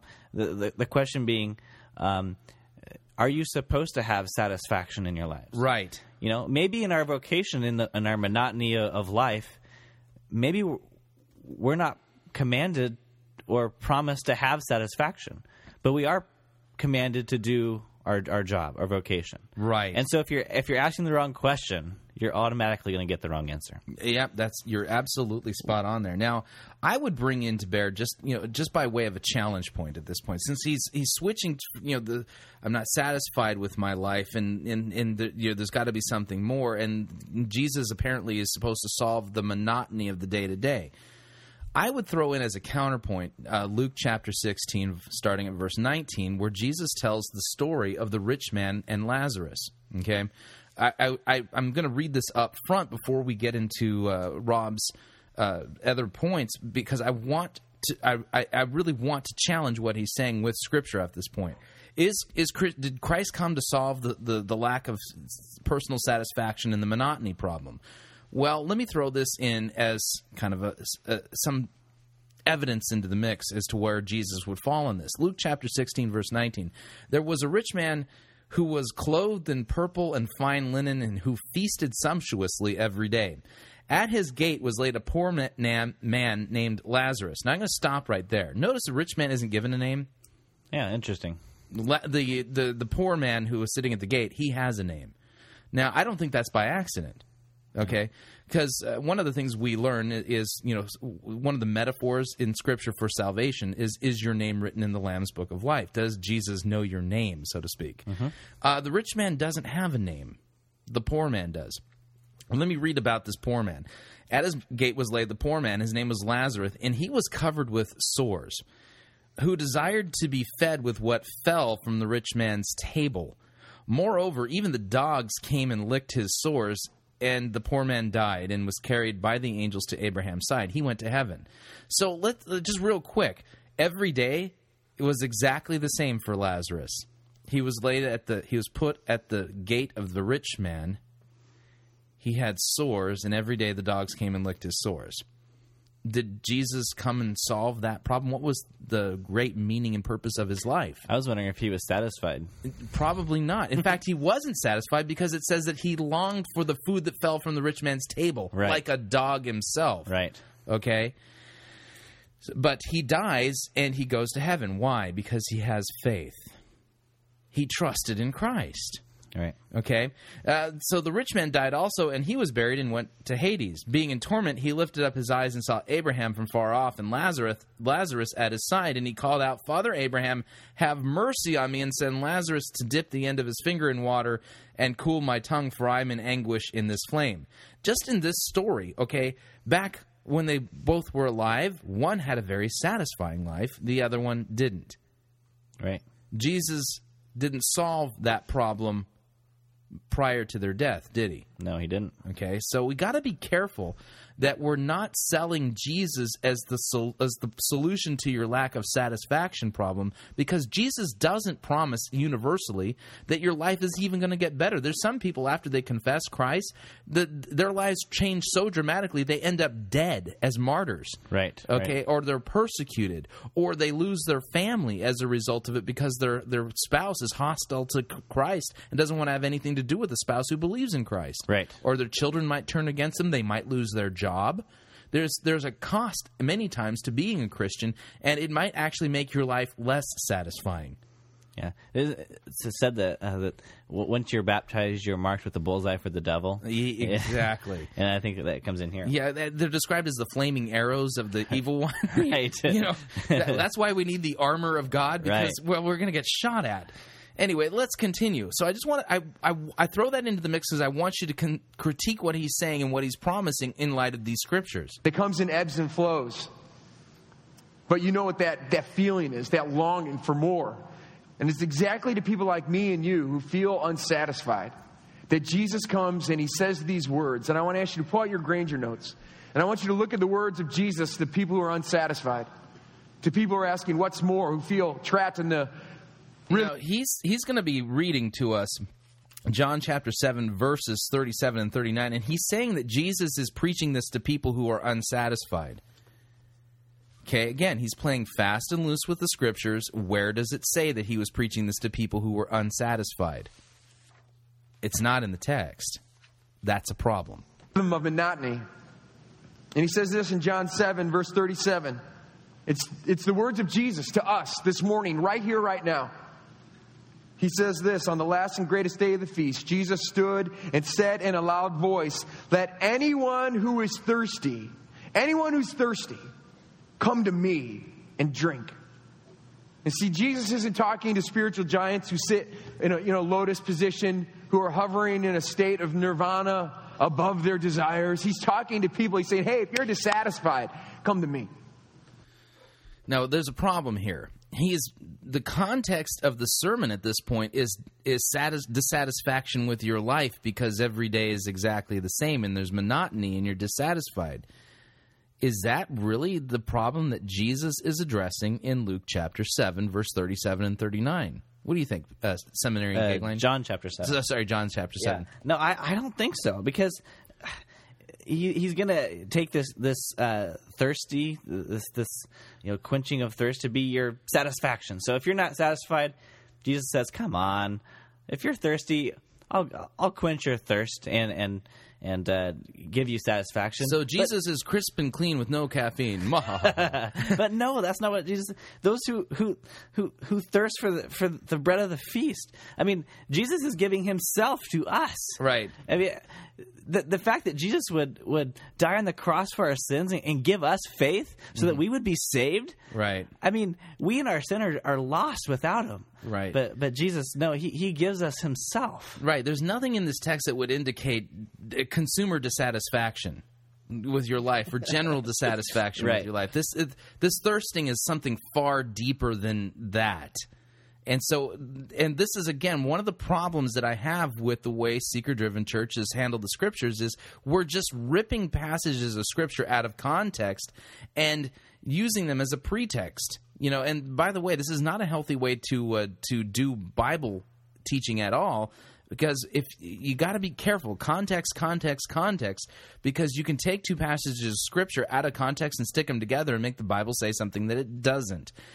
For instance, the passage of scripture that says Judas went and hung himself. There's another passage that says, "Go thou and do likewise." Stick them together, and now you've got an apologetic for suicide. Right. When I look in the text before this passage that he quotes, he says twice. He says, "You will seek me and you will not find me." Right. And so it gives us this concept that without faith, we can't even find God when we want to. Right. But those when he gives us the faith, right, and he does so by God's word, deliver through the gospel. That's why it's so important for us to preach the gospel, preach God's word and its truth and purity, and to preach repentance and the forgiveness of sins. Because here's the deal: we don't thirst for Christ until the law has run its scorching work on us. Let the preaching of the law bring you to the point where you are dying in the desert of thirst. Okay, where you are going to die without a drink of water, and the only thing that can quench that thirst is Jesus Christ himself dying on the cross for the forgiveness of your sins. The gospel and all of its sweetness for you, and it takes away the scorching wind of the law and replaces it again with Jesus Christ. Right. I think that's more in line with the quote dissatisfaction that's really being taught here in this passage in context. Right. Let's continue. All right. If you have longings and you don't know how to fill them, if you feel that nagging itch for more, come to me. All you are dissatisfied, the malcontents, the whiners, everyone who wants more, come to me. I'm your man. If you're thirsty, come right here. And the solution he offers is an interesting one. Because what a lot of people expect of Jesus is that he would offer an external religious solution. He'd say, come to me, and I'll fill your life with new religious activity that will give you meaning and purpose. But that Now, this is interesting, okay?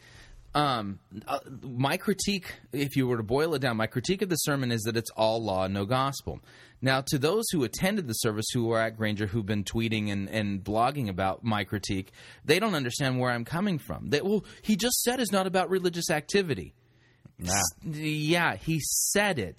It's not about religious activity, but if you really listen to the whole sermon, what does he put us back on to? Ourselves. Right. I'm going to write that down, Chris, and I'm going to come back to it and see when we finish the sermon. Yeah. What did it boil down to? Yeah. So is it really about religious activity? Rob, are you really giving us the glory of the gospel, Christ crucified for the forgiveness of sins, that salvation by grace through faith in Christ alone?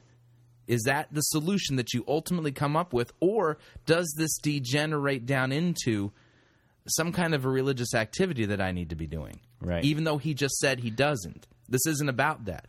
Now, I call this biblical sleight of hand. Okay, he's distracting you, and it's like Rick Warren. The purpose-driven life begins with the sentence, "It's not about you," and then spends the next 300 and something pages talking only about you. Okay, right. So just because you say it isn't about you doesn't mean that it's not about you. You have to judge for yourself based upon the content. So we'll come back to that. That's not what he says. He doesn't offer an external religious solution. He offers an internal supernatural solution. Look at his words in verses 38 and 39. It says, come to me all who are thirsty, and whoever believes in me, as the scripture has said, will have streams of living water flowing from where? What does it say? From where? Within. Yeah, but see, he's putting the emphasis on the wrong thing. Whoever believes in me. Yeah. What is this internal supernatural solution? Gnosticism? I put the best construction on. It's probably the idea of you're indwelled by the Holy Spirit. Okay. I think that better fits their theology. But we always talk about the gospel and externals, that God comes to us through the hearing of His Word. And as Lutherans, we talk about the sacraments, that He comes to us through the waters of holy baptism or through the bread and wine of communion. So it comes by hearing through the Word of Christ. Right, because if we're totally looking inside to us, we'll never have the certainty of the gospel. Exactly. You're right. And so he's... Circle that. He doesn't offer external religious solutions. He offers internal supernatural solution. He says there will be streams of living water flowing from within him. And by this he meant the Spirit. For those who believe that right off the bat, the verse that he's doing out of context, though, teaches belief in Christ, faith, because the Greek word for belief, pisteuo here, right, is it's trust. It's the same thing that we get faith from. Right. Well, and since we're talking about the Holy Spirit, what is the job of the Holy Spirit? What's the one thing that the Holy Spirit always does? It convicts us of our sin and unbelief. And points us to Christ. Right. If it's the Holy Spirit dwelling in us, then He should be bring us to repentance and pointing us to Christ. Right. All right, we continue. I love how it says it in the King James. Look at it. And out of your belly will flow rivers of living water. I think it's splagnon. See, the Hebrew culture at the time of Jesus, the belly was the metaphor for the center of who you are, your core, your essence, the deepest place inside of you. And we also live in a culture that's obsessed with bellies and stomachs and abs. I don't know about you. I'm fed up. You can't watch TV for more than 30 Here comes another joke. minutes without someone asking you about your abs. Do you like your abs? Do you want better abs? Do you want ab satisfaction? We can give you the perfect abs, and I'm kind of fed up with it. It's like, leave my flabby abs. Well, the joke doesn't actually help the sermon at this point. No, it doesn't. And this isn't a big deal. It's not a decry or anything like that. But the point he was talking about the belly being the center of thing, it is true, but it's not like we see bellies on TV. And how many times in your week do you see people talk about your ab? I don't think that comes up very much for me. Well, you don't have insomnia. Okay. All right, we continue. It's alone. Thank you very much. But I've been doing a little ab modeling lately, and I thought you guys might like to see some of my work. So he's now showing a picture of his face superimposed or photoshopped onto a bodybuilder. This is a major theme of the tech department at Granger. They did this a lot. Yeah, this is an important thing. It's self-deprecating humor at this point.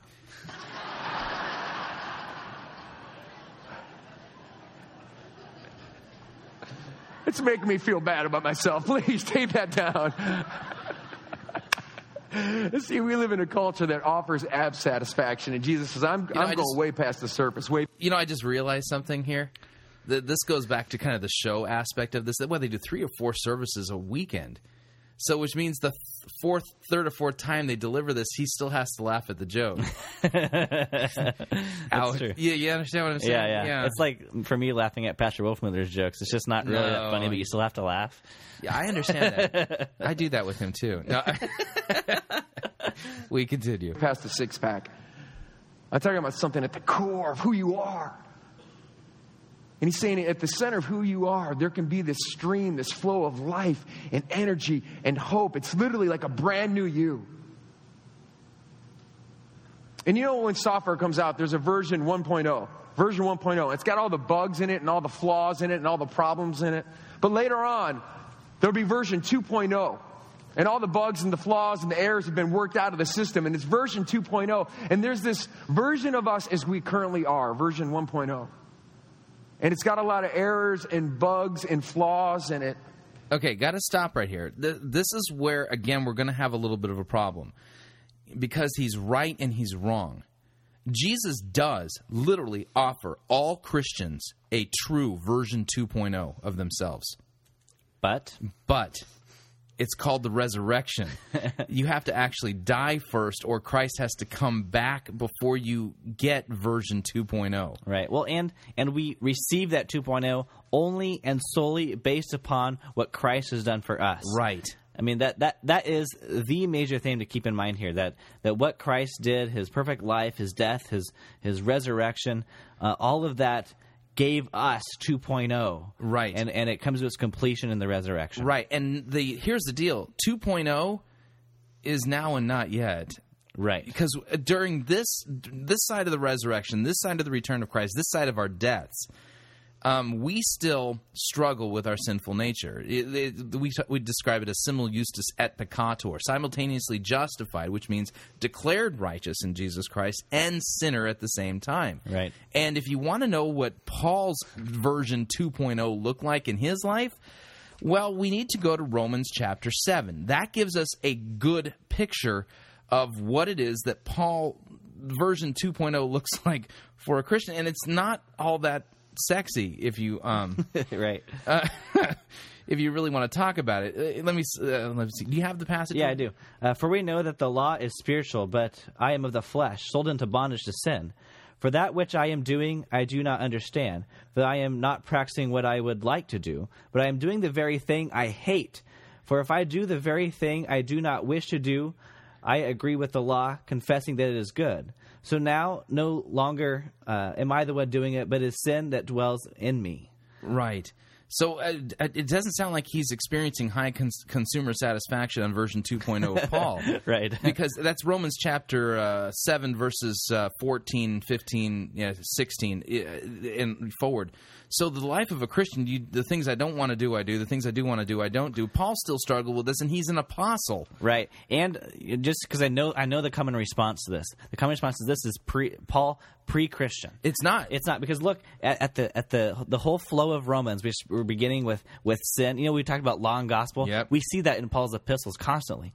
And so we see the beginning of Romans starting with law, and then we talk about baptism. Uh-huh. Baptism is in chapter 6, and then so we see Paul in the midst of his Christian life. Right. And not only that, in the Greek, it's all written in present tense. Right. He's not writing this as past tense. It's saying, before I became a Christian, I was this way. It's all present tense. I, as I'm writing this, am currently experiencing this. Yeah, I always hear that as the historical present. No, it's not. Yeah, that's ridiculous. Anyway, so the Christian still struggles with his sinful nature and all the problems that we experience. And it's not that there's design flaws or bugs in version 1.0. The fact is that when God made humans, he said that we were good. Okay? All things that God made were good. We perfectly reflected the image of God the way it was designed prior to the fall of man. Adam and Eve, when they sinned, human nature is now corrupted and fallen, and by nature now we are children of wrath, as we described earlier. So it's more than just It's not some buggy software and we just need an upgrade. No, actually, the solution that Christianity calls for is death and resurrection. So, yeah, there is a 2.0 version promised to those who trust in Christ, purely by grace, and by grace through faith in Jesus Christ. And that hope of version 2.0 is in the resurrection. We continue. And often we kind of feel stuck with those flaws and errors and those bugs in the system. And what Jesus is saying is, I can take you to a whole new version of you. It's you 2.0. And you will be a qualitatively different person. And it won't just you being trying to, muster up a lot of willpower to be better behaved. You say, no, it'll come from the core of you. Is that what Paul described in Romans 7? Nope. No. It's a new you. It's version 2.0. It's the guy. It's the person I intended you to be. I designed you. I thought you up. And look how Paul describes this in Ephesians. So he's promising these unbelievers that they can have this version 2.0. Nah, we got a problem. Oh, yeah. And also that it's coming from the core of you. Nothing comes from the core of you. Now, remember, when we were talking about earlier, we were talking about the Spirit indwelling in you. Right. Okay? So if we're talking about the Spirit, yes, but in proclamation of Christ. Right. That's the work of the Holy Spirit, that He gives us faith through the gospel, through means, through the externals as we were talking about. Nothing comes from the inside.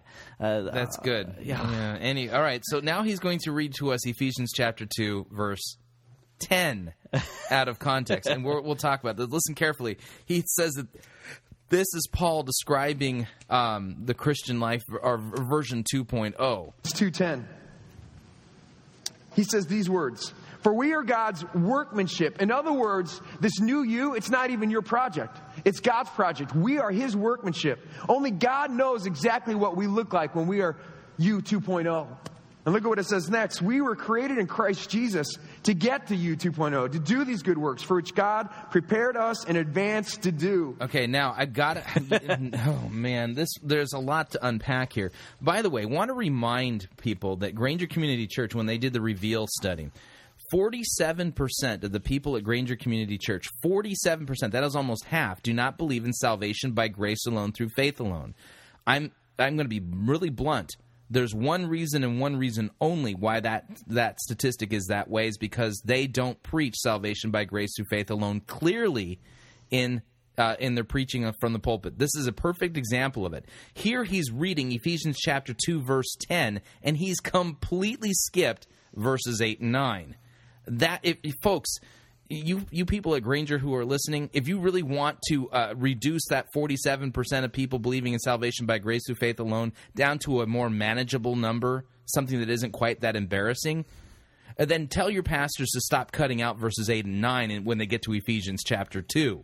Okay? Ephesians chapter 2, verses 8, 9, and 10 together say that we are saved by grace through faith, and it is not of ourselves. It is the gift of God, not by works, so that no man may boast.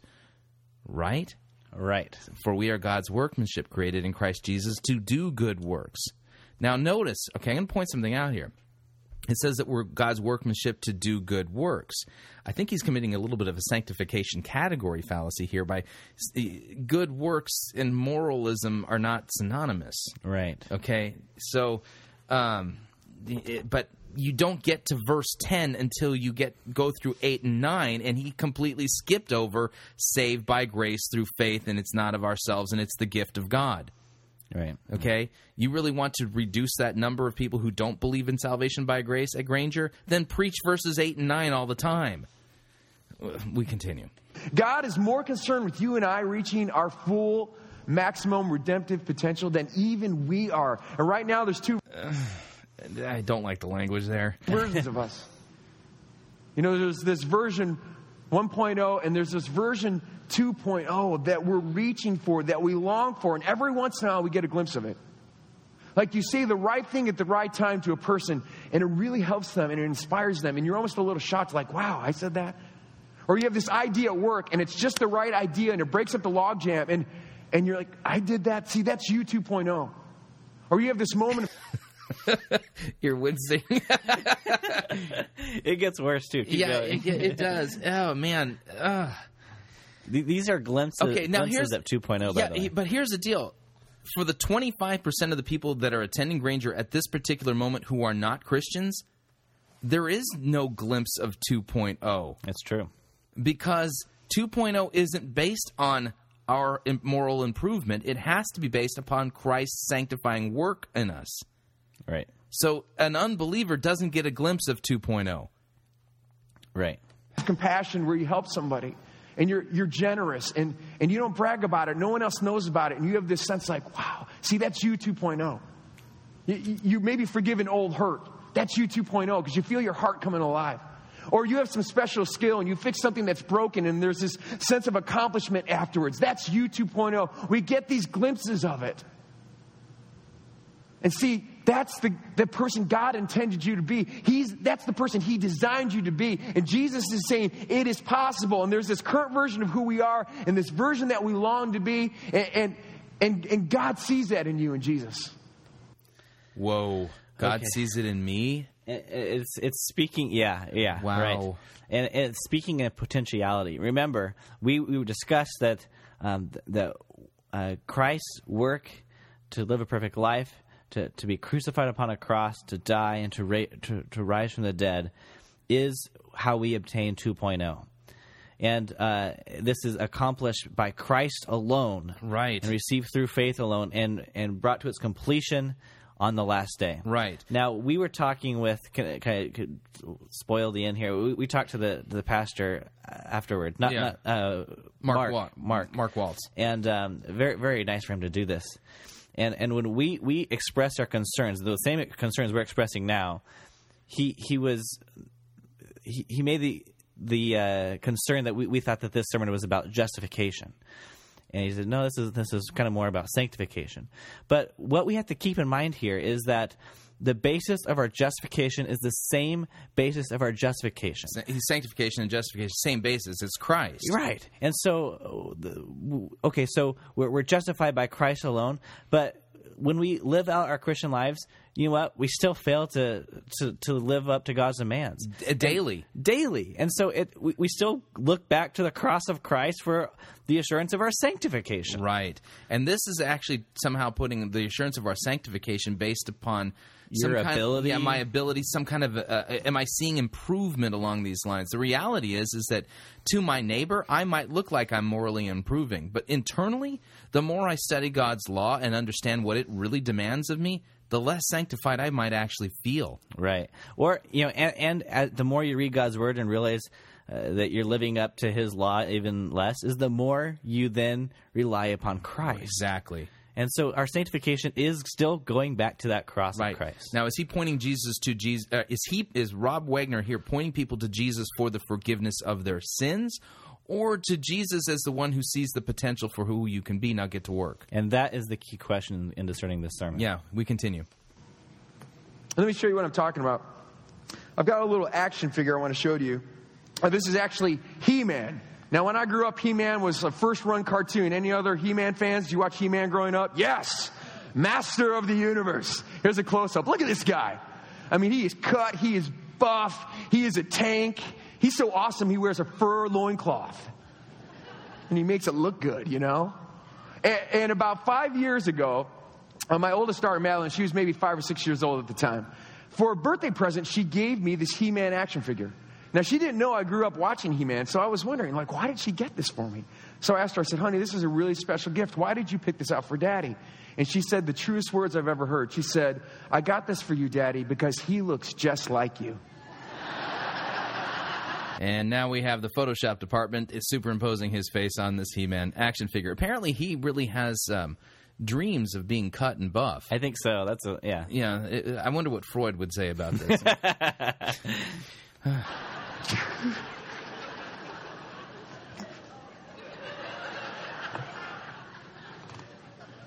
And I'm going to wear the fur loincloth next week, so come back. It's going to be awesome. And see, only in the eyes of my daughter can uncut, unbuffed guy named Rob be He-Man, master of the universe. She doesn't just see me as I am. She sees so much more. And that's exactly how Jesus sees you. Oh, got to be careful there, because what does Christ see us as? sinners in need of a Savior. Right. What does it say in Romans? In that while we were yet sinners, Christ died for the ungodly. Right. And if you want to, we were talking earlier about Simon Usus Epicotter. I mean, if you want to play the saint, then in Christ, God looks at us, and because of what Christ has done, being baptized into his name, he sees a perfect human being. Not because I'm perfect or I'm even heading towards it, but because I've been given the righteousness of Christ as a gift. Right. Okay, so here you have these two extremes in this simple Latin term. You have, you're either a terrible sinner, enemy of God, or you have the perfection of Christ clothed upon you. There's no middle ground. There's no process. There's no potentiality. There's no ability involved in that. It's either saint or sinner. Right. And in this life, it's both. Right. And it's not that Jesus sees potential in me at all. Let me read to you this idea that that God sees us as perfect in Christ. We see this clearly in Philippians chapter 3. Starting in verse 3, it says, "For we are the circumcision who worship by the Spirit of God and glory in Christ Jesus and put no confidence in the flesh." This is important. This is one of the major themes of Scripture, not putting confidence in the flesh. "For though I myself," the Apostle Paul writes, "have reason for confidence in the flesh also. If anyone else thinks he has reason for confidence in the flesh, I have more. I was circumcised on the 8th day of the people of Israel, of the tribe of Benjamin, a Hebrew of the Hebrews. As to the law, I was a Pharisee." You can hear him going, nah. Yeah, that's right. "As to zeal, I was a persecutor of the church, and as to righteousness under the law, I was blameless." Okay? Talk about somebody who was living potential. Yeah. Okay? But here's what he says. "Whatever gain I had, I counted as a loss for the sake of Christ. Indeed, I count everything as a loss because of the surpassing worth of knowing Christ Jesus my Lord. For his sake I have suffered the loss of all things, and I count them as rubbish, in order that I might gain Christ and be found in him, not having a righteousness of my own that comes from the law, but that which comes through faith in Christ, and is the righteousness from God that depends on faith." Right. And Paul here is writing to a church. So these are Christians reading this message of Paul. And right. So, Paul's not pointing them to their potential. Right. He's pointing them to consider their good works as rubbish, that they may be found having not a righteousness of their own, but the righteousness of Christ. Right. And so here we have this. This is the great irony of ironies, that we have the teaching here at Granger Community Church is that Jesus sees your potential, so it's really faith and works put together, right? Which reminds us of what teaching of what church body? Galatian church, right? Yeah. Or I was even of the modern of the medieval Reformation, Rome, being Rome, and so here you have a Protestantism who just decries the teachings of the Roman Catholic Church, but in their theology and their teaching, it's exactly the same teaching. Yep. Now, don't be playing any of those theological games with me here on this program. I was going to play Which Ladder because. All right, we continue. He doesn't just see who you are with all your flaws and your errors and bugs in the system. There's a you 2.0 that he designed you for. And he alone is the power and the grace and the wisdom. This is infused grace. Yeah, right. This is Speaking Roman of Rome. This is Roman Catholic theology. Right. This is infused grace, which is completely different than imputed righteousness and the declared justification. Right. Forensic is the word I was looking for. So he's describing Roman Catholic doctrine here of infused grace. Right. And so, so that teaching was that in our baptism, Rome taught that you're kind of given a clean slate, and then you're ready to kind of work up to good works and moral living. But no, and the whole basis of the Reformation is that Luther said that we are declared righteous based on what Christ has done by grace through faith alone. Right. And so in that, if we're declared, if we're in court and someone, you're declared guilty, and someone says, no, I'm going to take that person's penalty for me. He can have my innocence. That's a declaration, right? And there's no process involved at all, right? And by the way, that's justification and sanctification. It has nothing to do with potential. Right. All right, because under the law, I'm guilty. Right. So I have to be declared righteous because I can't work off my karmic debt at this point. Right. And we continue. To take you there. And it starts with recognizing where we're at. And I wonder if we could just do a mass confession. How many of you would admit that right now there's a gap between you 1.0 and you 2.0? Would you admit that? Now, this is a wimpy confession, by the way. I've heard several confessions of sins in my time on this planet. Now, would you confess that this isn't a real confession. In sales lingo, I used to be a vice president of sales and marketing. In sales lingo, we call this a tie down. Okay, as part of the sales process, what you're trying to get somebody to do is agree with you on particular things so that you can close the sale.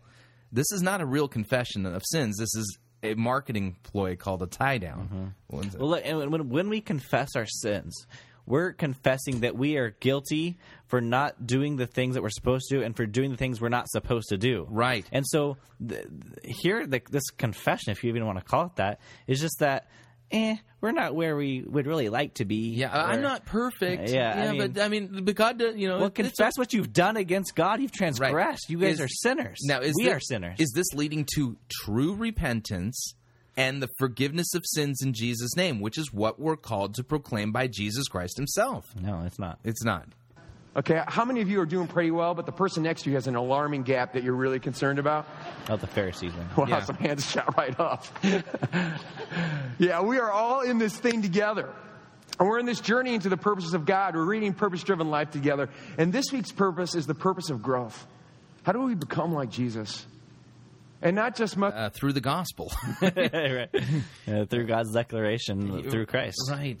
Mustering up willpower and trying harder to have a better behaved version of us. But the YouTube... Notice he's talking about, he on the one hand, he's saying this isn't about you having a better behaved version of you, but then it comes back to having a better behaved version of you. 0.0, the brand new you that Jesus said can come from the core of you. So that your instinctual response isn't anger but patience. Your instinctual response isn't selfishness but selflessness. Again, Romans 7. Paul says the things I don't want to do, I do. So even the Apostle Paul, his instinctual response was still sin. Right.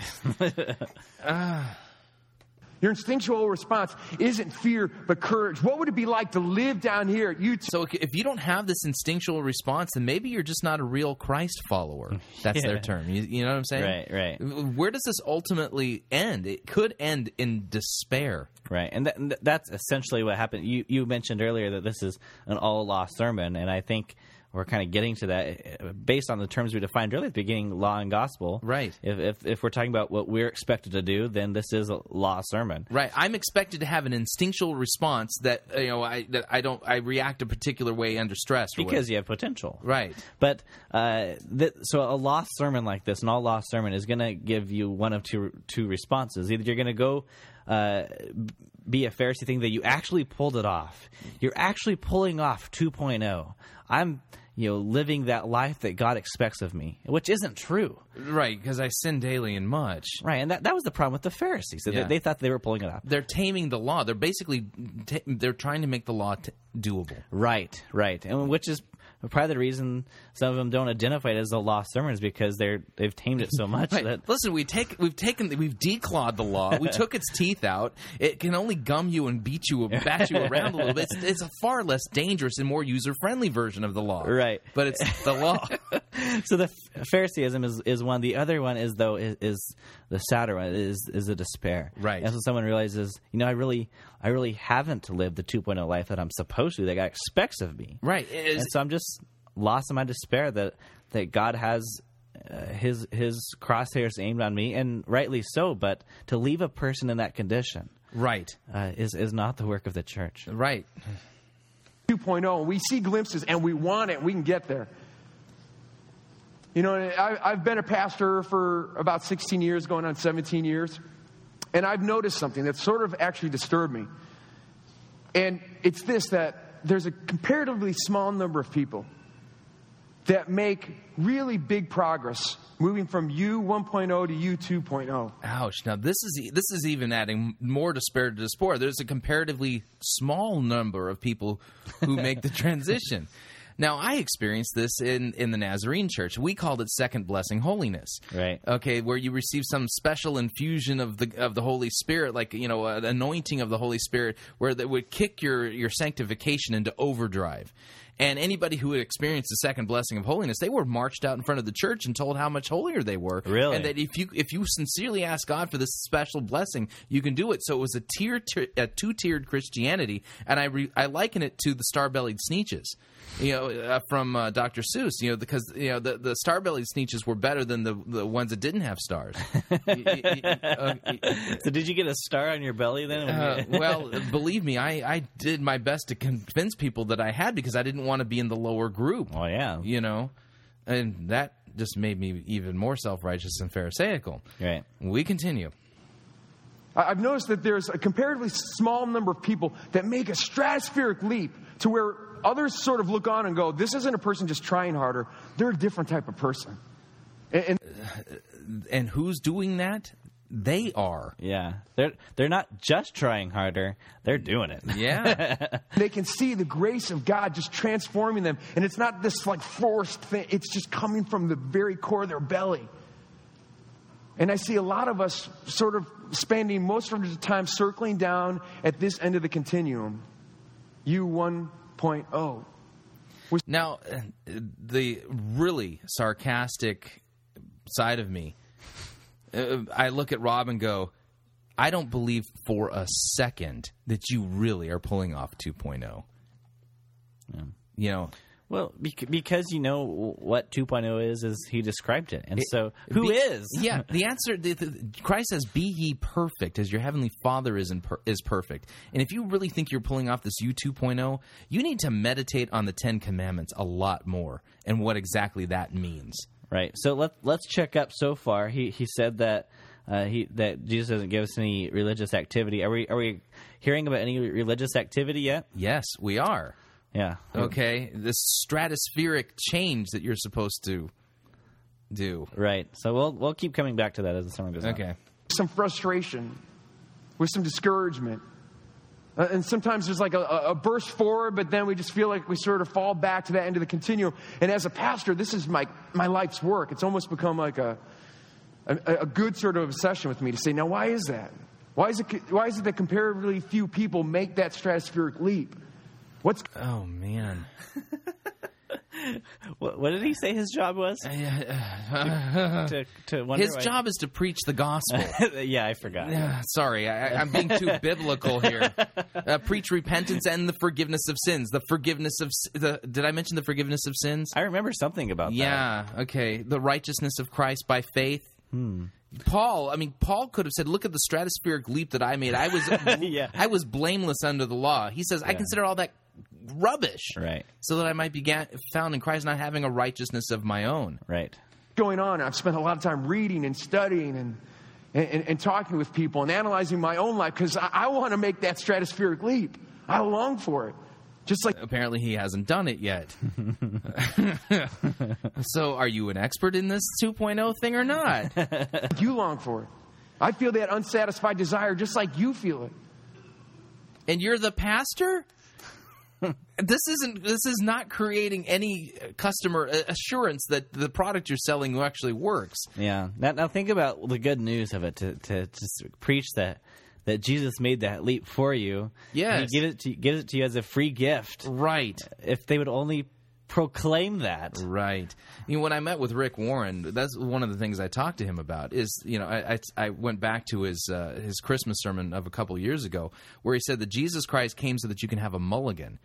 And I said, Rick, Jesus Christ didn't come to give us a mulligan. A mulligan's a do-over. If I play golf and I swing and I shank the ball off into the woods and I take a mulligan, which by the way is not legal in golf. Okay. It's not honorable to do that. But if I claim a mulligan, who has to hit the ball? I do. You do, yeah. I'm still responsible for getting it on the fairway. The gospel teaches us not that Jesus Christ is giving us a do-over or a mulligan, but that Jesus shot the perfect round of golf for us and is giving us his scorecard as if it's our own. And so what was Warren's response to that? Well, that's a really Lutheran answer.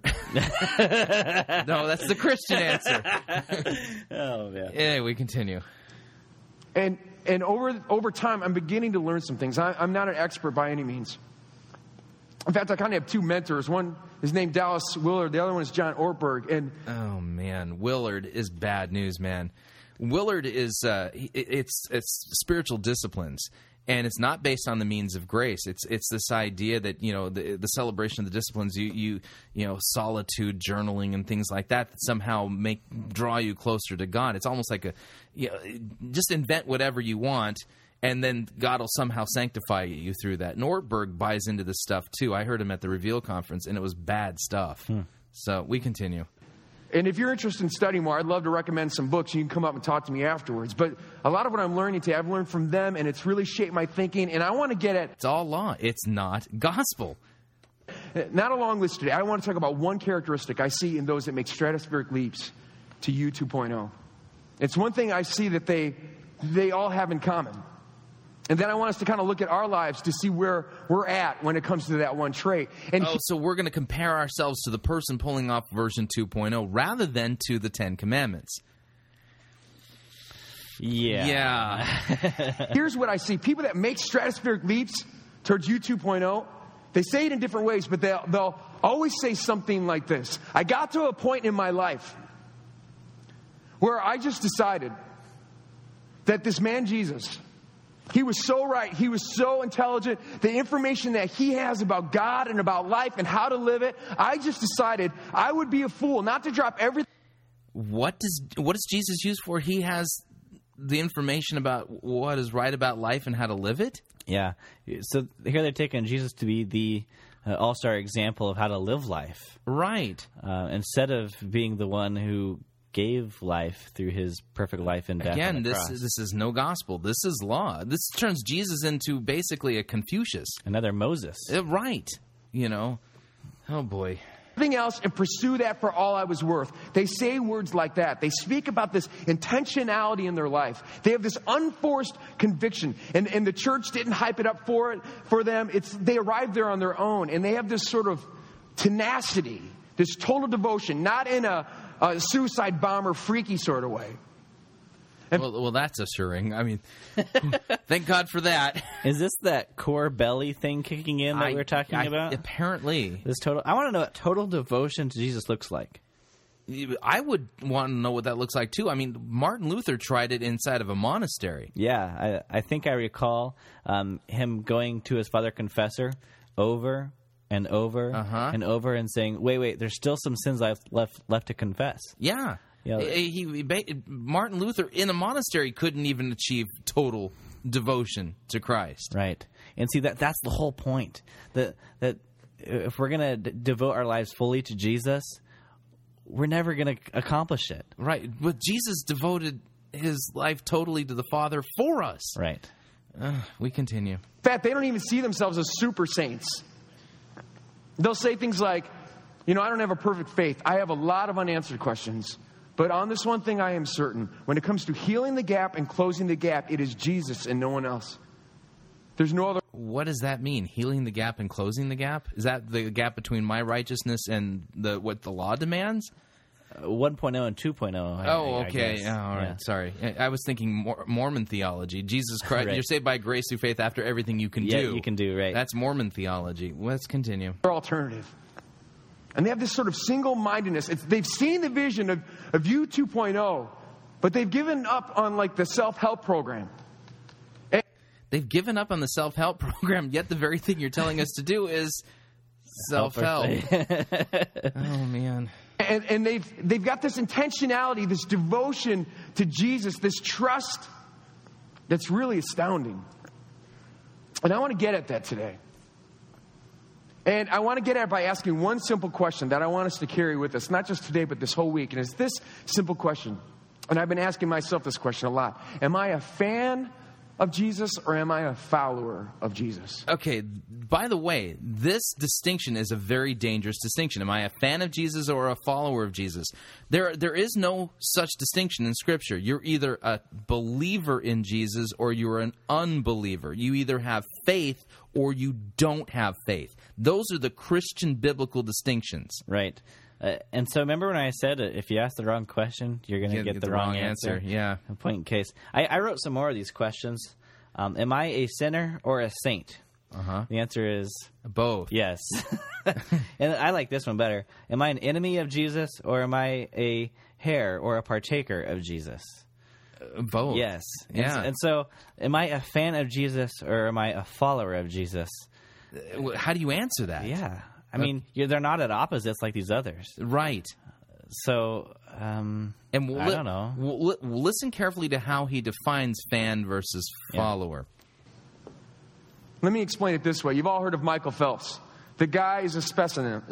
He's a phenom. I mean, he shattered all these world records. I think he had 8 gold medals. And he has millions of admirers. In fact, Facebook says that during the Olympics, they added about 5 million users to Facebook that they credit to Michael Phelps because he said he's on Facebook. And all these people are like, I want to be his friend. Click, click, click, click, click, you know.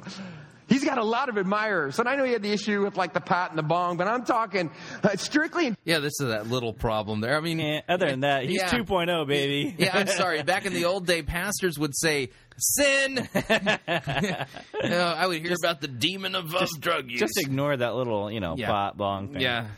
In terms of athleticism, you can't help but admire the guy. He's amazing. I mean, he'll shatter a world record, he'll pop up, and it's like he didn't even break a sweat. The guy's amazing. He was in the water.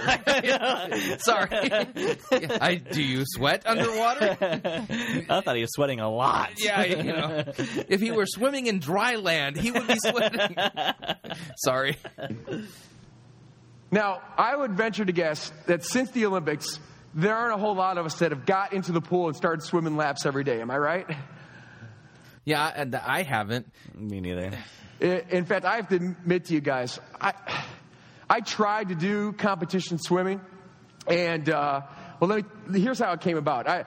3 years ago, I signed up for my first triathlon, and on the running part and the cycling part, I'm good to go. I love running, I love cycling, but swimming, I'd actually never learned any swim technique in my whole life, so I was basically the equivalent of an orangutan in the water.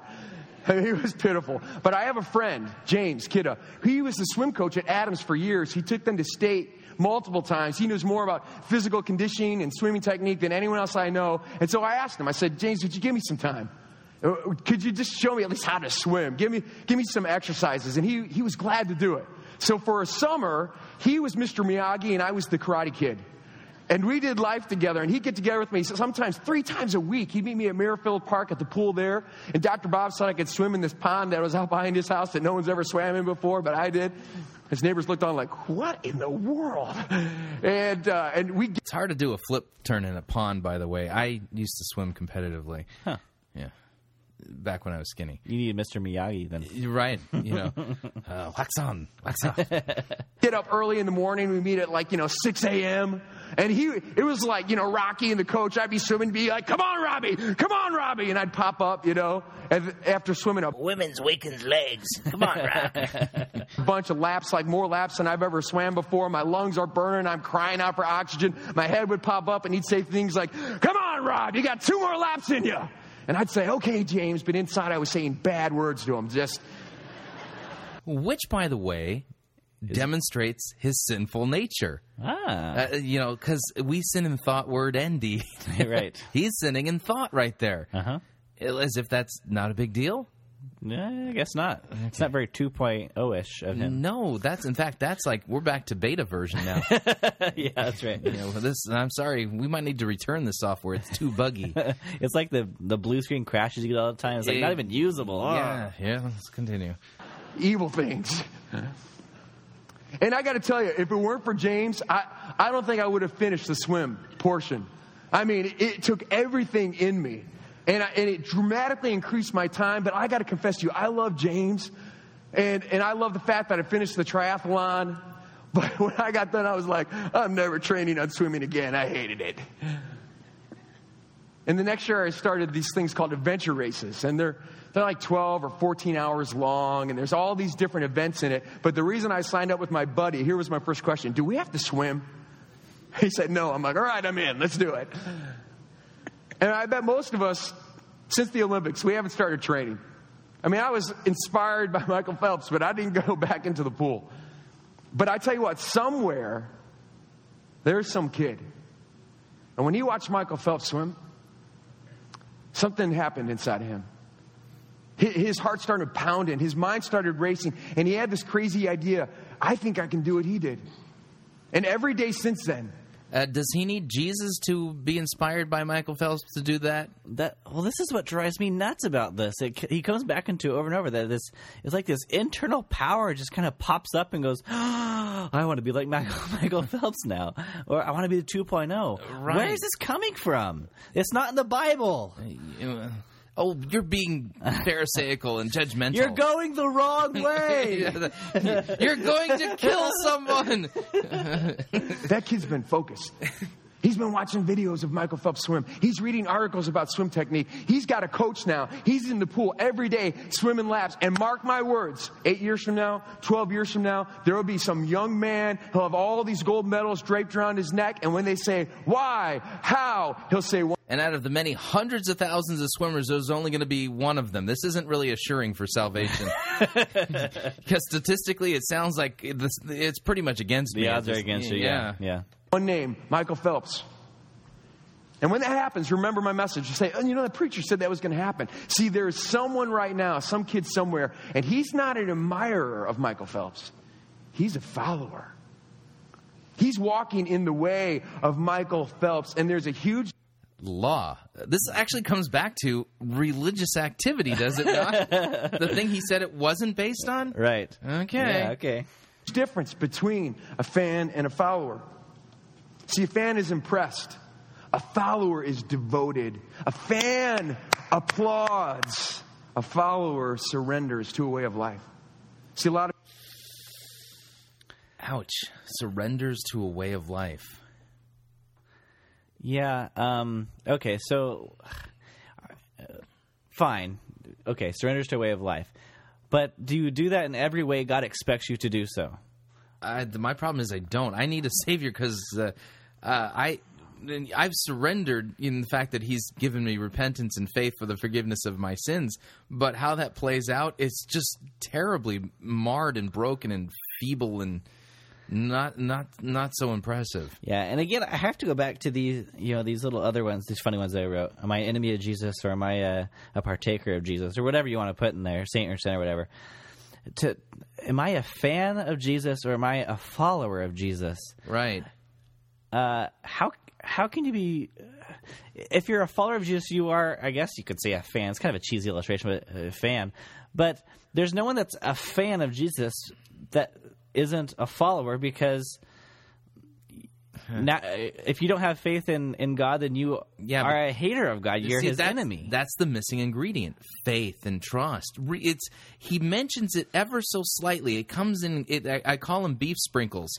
Or the gospel nugget that kind of flies in and flies out. But they're not coherent thoughts, and he's not centering on the gospel and repentance for the forgiveness of sins. I did catch a time where he mentioned faith. He was talking about the people who made this leap, and he said, "Right, oh, but they don't have perfect faith, but they have trust. That's astounding."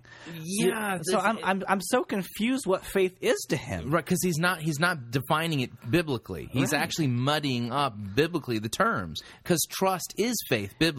And this is, I think, I'm going to venture out on a guess how we're defining faith here, and I'm willing to take the blame if I'm completely wrong. Oh, good. But a lot of times when you hear these preachers talk about faith, they're actually talking about faith that is actually works.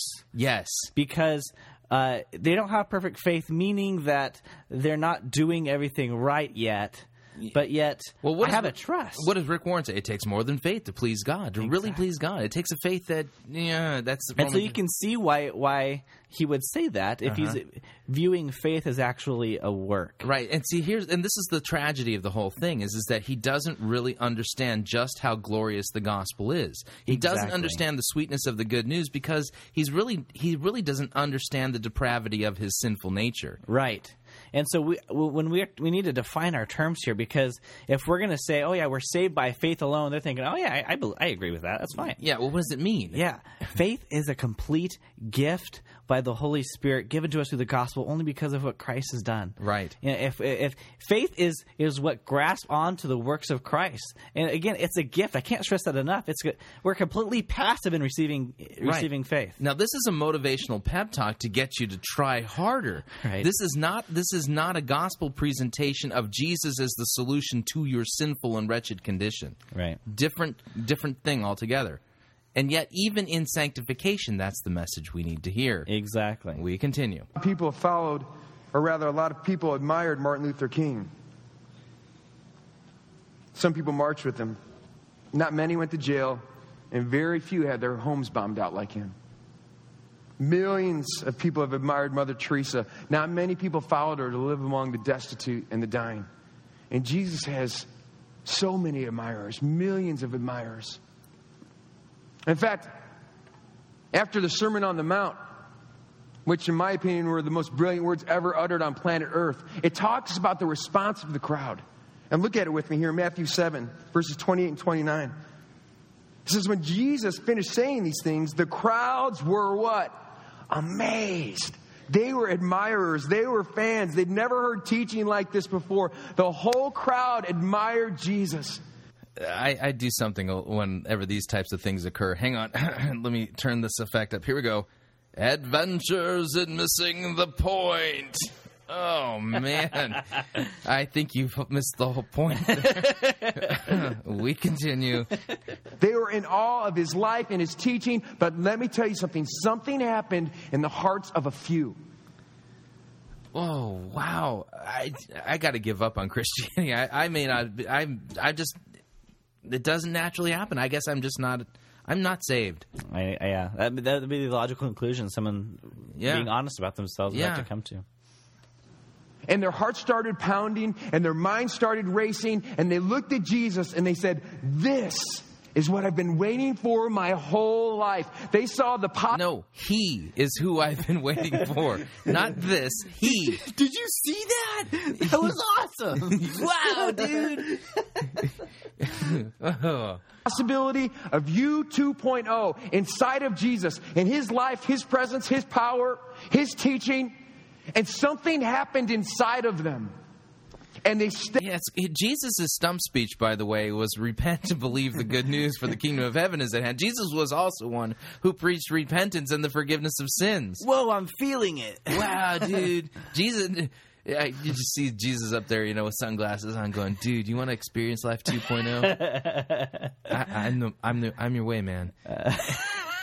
You feel it? No. Feeling it yet? No, I'm not. Stepped out of the crowd. They moved beyond admiration, and they started stepping into what I would call... Anybody who follows Jesus moves from unbelief to belief, from lack of no faith to trust. Oh, right. He's describing this based on behavior. Devotion. And there was something inside of them that said, I would rather have what this man has and give up everything else in the world than to have everything. Yeah, well, actually, the crowd left Jesus. Remember John chapter 6? He said such terrible things. Unless you eat my flesh and drink my blood, you have no status in the kingdom. And they're going, ew. And what happens? Everyone leaves. And one of the apostles, Jesus says, are you going to leave too? He says, Lord, to whom shall we go? You have the words of eternal life. Which makes me wonder about, preaching so the crowds will adore you. Jesus himself didn't follow that example. No, he didn't. In fact, where was the crowd on the day he was crucified? They were yelling, crucify him. Yeah. They weren't at the foot of the cross going, what have we done? Yeah. Oh, man. Where were his fans and followers then? They weren't so astonished anymore. Yeah. Anything else in the world and give up this man. And I'll pay the price. I'll do what it takes. I'll go where he says I will go. I will do what he says I can do. I will be who he says I can be. I want him. Be all that you can be, because we need you in Jesus' army. Okay, let's have a religious activity check. Yeah. Any religious activity being preached here? A lot of it. I'm beginning to feel like I don't quite measure up. That first person pronoun came in a lot that last clip. Yeah. It's not Jesus for you. It's you. And they moved from fan to follower. And they said, as of today, I'm leaving the crowd. I'm not just a fan. I'm not just an admirer anymore. I want to be fully devoted. And they moved. Yeah, the big problem with this metaphor is it's not there in the Bible. Yeah, oh, man. I hate that when you're trying to make a point and it's not in the Bible. Oh, it's so frustrating. From admiration to devotion. And Jesus knew his life, his presence, his teaching would impact people this way. And he was constantly inviting admirers of him to move from admiration to devotion. Look at this example here in John chapter 3. There's a Pharisee named Nicodemus, and we're told in the text that he came to Jesus by night and said, "Rabbi, we know you are a teacher who has come from God. For no one could do these miracles if God were not with them." In other words, he's a huge fan of Jesus. He's like, "Can I be your friend on Facebook? You're awesome. You must be from God. No one can do the things that you're doing." But notice it says that he came by night. Now, why do you think he came by night? Well, look at what it says of him. He's a member of the Jewish ruling council. In other words, he is entrenched as a high status member in the religious institution that Jesus is poking all sorts of holes in. And he knows, I'm risking my reputation by associating myself with Jesus in any way. He's a huge admirer, but he comes on the down low at night because he doesn't want to risk his status. It's just too dangerous to risk that. You do understand. I just want to let our listeners know that when we finally get to the punchline of this, we're going to have to beat up Rob. Because he's going to miss like the most important part of this passage. And here we go. He admires Jesus, but look what Jesus does. He invites him to move out of admiration to devotion. Look at it. No, he doesn't. No, he doesn't. You know what he does? He invites him to be born again. Yeah, and like you can do that on your own. You know, there's this funny thing that when people quote the scriptures out of context, the point that they're making is usually the opposite of what the scripture actually says. Exactly. You see that all the time. You would do better just to shut up and just preach the straight text and not comment on it at all. We continue. His words in verse 3. He says, "Nicodemus, if you want what I've got, you must be born again." In other words, become my follower. Allow. Wait. Wait a minute. What translation does he have? He actually eisegeted that. He just on the cuff just threw that into the text. Oh my. Okay, let me read you what chapter 3 verse 3 actually says. Oh, you're just straining at gnats. Jesus answered and said to him, "Truly, truly, I say to you, unless one is born again, he cannot see the kingdom of God." Right. He doesn't tell him to become a follower. He says to be born again. Can you birth yourself again? Did they talk about this in the debriefing? I don't know. Apparently they don't do theological work in the debriefing. We might want to have to offer this as a service to them, completely free of charge. I want to. This can't go without saying with the next 4 and then 5. "Truly, truly, I say to you, unless he is born of water and the Spirit, he cannot enter the kingdom of God." Right. Jesus isn't telling him to be a follower. He's telling him to be born again. Yeah, this is talking about baptism, being born in the water and the Spirit. Yeah. The two are not divided. Right. It's talking about repentance and faith. It's talking about faith coming through the Word of God. You know, this is not somebody saying, "Okay, I'm going to pull myself up by my bootstraps. Jesus, I've made a decision. I'm now born again." And that's the great irony. The next thing Nicodemus says, "How can I do this? Can I get put in my mother's womb again?" And Jesus says, "No, it's not about what you can do. It's about what I can do. What I can do to you." Oh, man. He's not saying, "All right, 2.0, here we come." Oh, wow. I can't believe he picked that text for this point because the text it teaches the exact opposite of what he just said. I know. Wow.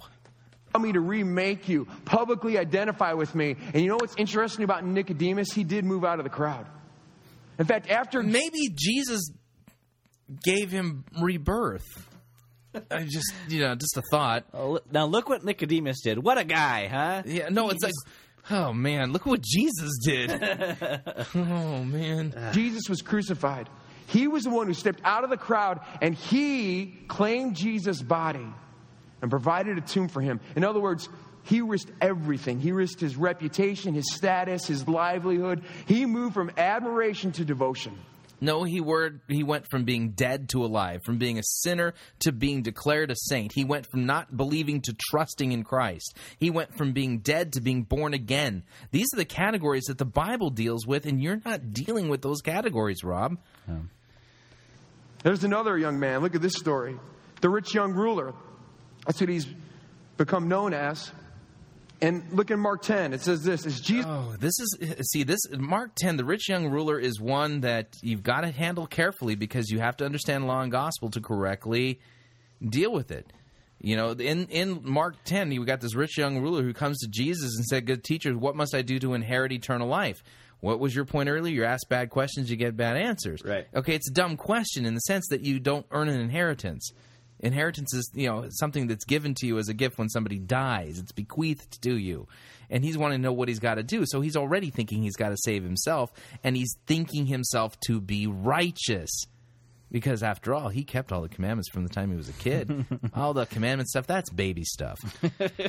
We continue. Jesus started on his way. A man ran up to him and fell on his knees before him. Good teacher, he asked, what must I do to inherit eternal life? In other words, now picture this. He's in the crowd, and he bursts out of the crowd, and he literally drops down on his knees before Jesus. This has got to be the ultimate position of admiration. He's like, I am your number one fan. I am the president of your fan club. And then he says to him, I see this life in you. Version 2.0. Okay, now, do you notice, again, when we talked to Pastor Mark there, he was critical of us. We weren't really making this point, but he thought we were making the point that we were asserting that the whole sermon was about justification. Right. And so he said, no, it wasn't about justification, it was about sanctification. Yeah, but the two verses he's pointed has been talking about the kingdom of God. Justification. You're right. He's messing. Oh, man. Don't tell me this isn't about justification. Justification is lack of. Yeah. Justification by works of life. And he says, I got to have it. I want it. And I think he meant it to the core of his being. How can I have this life that I see in you, Jesus? He said, what must I do to inherit eternal life? He was wanting to know the thing that he was not doing yet, to have that assurance, because the law doesn't assure you, because you sin. Yeah, I don't have core of your being in my Bible. Oh, you're just being nitpicky again. What's wrong with you? I mean, we live in the world of the Message paraphrase. Whatever you want in the Bible, just stick it in. Man, who cares? I know I've harped on this like 4 times already, but this inner being, that was the exact teaching of Gnosticism. Yeah, that you would have this inner enlightenment, and so that's the exact reason that God gives us His gifts in externals. Right, the extranos. Yes. Read Irenaeus, by the way. Against heresies. Great book against the Gnostics, by the way. We continue. And Jesus invites him out of admiration into devotion. No, he doesn't. No, he doesn't. Oh, my goodness. Are we reading the same Bible? Okay. And see, obviously, this rich young ruler had been hanging around Jesus. He'd been watching him, listening to his teaching, and his admiration was growing and growing to the point where he burst out of the crowd and fell on his knees before him. But Jesus obviously knew him too, because there was a sticking point. And look at what Jesus says to him. Yeah, the sticking point is he thought he was righteous, and Jesus shows that he's actually an idolater. What's the first commandment? Thou shalt have no other gods before me. Yeah, does that include riches and everything else? I think it does. Okay. Anything you fear, love, and trust in God above God. You can jump down there to the end. He says, there's one thing you lack. Go and sell all your possessions. In other words, radically change your lifestyle. Oh, man. Yeah. Oh. Now, we're talking... So that was the one thing that he just needed to do. If he had just done that, then he would have been saved by his works, because he would have gone from 1.0 to 2.0. And see, if this is really the solution, then that's the solution that applies equally to all of us then. Right. If you haven't gone and sold all of your things and given to the poor and then following Jesus, you are not really a 2.0 guy. No. Or gal. Now, see, if you're going to say that, you have this rich man ruler coming and saying, what do I do to inherit the kingdom of God? And Jesus here says, he says that you have to sell all your things, because he knew his idolatry. He knew that very thing. But if you're going to say that what Jesus was saying here is not calling him to repentance, essentially, but rather that Jesus was actually giving him something to do, then you cannot say that you believe in salvation by faith alone. Right. You can no longer say that. No, because if you misinterpret this, it tells us everything about what you believe about justification. If Jesus was giving him the one thing that he needed to do in order to be saved, then you don't believe in salvation by grace through faith alone. And remember, 47%... Is that what you... Right, 47%. 47% of the people at Granger don't believe in salvation by grace through faith alone. And it's specifically because of this type of preaching. Exactly. We continue. Are you going to trust money or are you going to trust me? I know you admire me, but are you going to trust money or are you going to trust me? And it says that this guy, his face was sad and he turned around and he walked away because he admired Jesus greatly. But following Jesus was going to interfere with his financial life. And that's where he drew the line. And Jesus does this with people. He invites people out of admiration into devotion. And he wasn't trying to beat this guy down or give him a guilt trip or prove to him that he wasn't good enough. Actually, that's exactly what Jesus was doing. He was beating him down with the law to show him he wasn't good enough and that he was an idolater because he said that he was keeping the commandments from the time he was a kid. Right. And again, we have this language of Jesus extending invitations. I mean, you can't use this language of invitation and still proclaim faith by grace alone. Right. Yeah. You just can't. Yeah. And he's inserting that invitation language into the text. Right. He's not exegeting it out. It's perfectly being eisegeted in. Right. We continue. Jesus just knew he would never get to 2.0 with his current lifestyle. Jesus knew that. And he honored his admiration by inviting him into devotion. And here's the thing you have to hear. Jesus loves fans and he loves followers. He loves them all just the same. And here's the truth. Every follower of Jesus... That's not going to really help us out if fans go to hell and followers are the ones who go to heaven. I love you. Just want to let you know, I love you the same. But that's only the followers that are getting in. Starts as a fan of Jesus. There's a process where we begin to get to know Jesus, his life, his teachings, his presence, his vision, and our admiration grows and grows and grows, but there comes a threshold. This is second blessing holiness. Holy it is. Cow. It's this gray area between admiration and devotion. And listen to me. You're probably here this morning because you're an admirer of Jesus. And he loves you just as you are. It might be that they're there because you guys market like crazy, man. But to every admirer, there comes this threshold between admiration and devotion. And Jesus will always meet us right at that point. Every single one of... What a swell guy, huh? I'm so glad that he'll be there in the gap. Now, where is this in the Bible? Religious activity check. Is there any religious activity? There's so much religious activity, I've lost count. Now, okay, so again, when you tweeted or twittered with all your whatever, they were surprised to hear you say this was a lost sermon. Now, again, we're saying that no, it's by grace through faith alone. Sometimes when I put it this way, people get a little wide-eyed, like, really? But, this is the obvious to you, Chris, but you talk about this every day on Fighting for the Faith. But none of your work, Christian, non-Christian, nothing that you do improves your standing before God. That's right. Sometimes I tell people that, like, what? I've been living the 40-day purpose life. Certainly, something I've done has brought me higher rankings before God. Well, why is that, Evan? Well, I've been trying really hard. No. Why is it that you can't improve it? Oh, because it's filled with sin. None of our actions are free from sin. Nothing that we do. Right. Now, notice when Jesus is hanging on the cross, okay, he's dying for our sins. He's being punished in our place. He is filling up, and drinking the full cup of the wrath of God. And when he's done, he says, it's finished. Right. You can't add to a work that's already been done.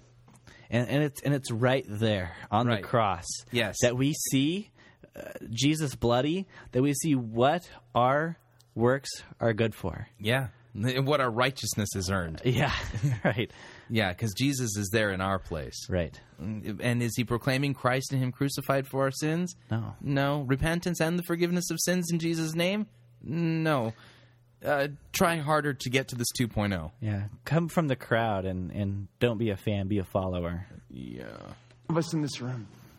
He'll meet us at the point of admiration, and he's going to ask us to cross over into devotion. And I've been thinking a lot about this fan end of the continuum because I see it as pretty common and pretty widespread in most churches here in America. And I see the tendency in my own life to stay towards the fan end of the continuum. And here's what I believe. I can be a fan and say I believe in Jesus and mean it.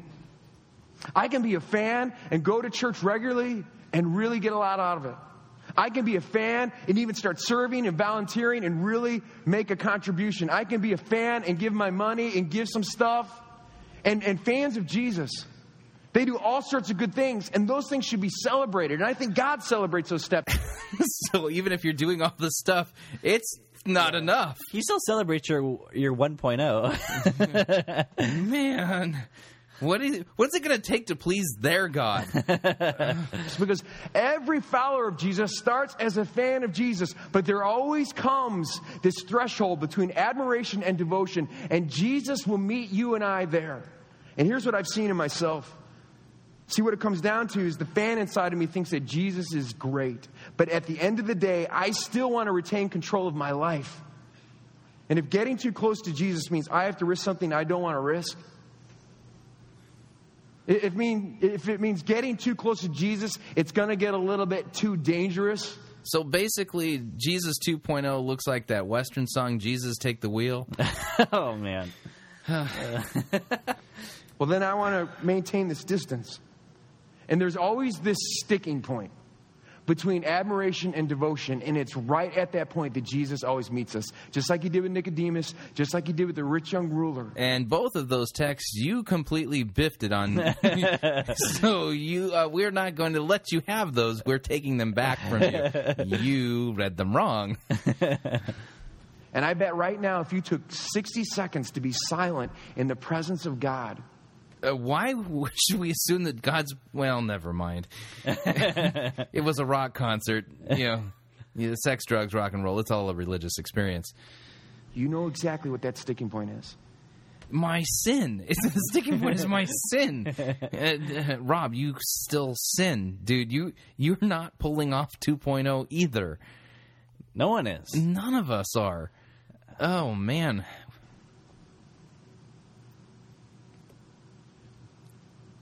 And I see it inside of me. There's this place in the secret place of my soul where I want to be able to say to Jesus, no. I want to... Secret place? What is that? There's a secret place in your soul. My heart, it's black, dark, and full of sin and spiders. But, yeah, that's because I'm sinful and rebellious against God by nature. Remember the whole Paul thing, Romans 7? Things I don't want to do, I do. Yeah, it reminds me of that.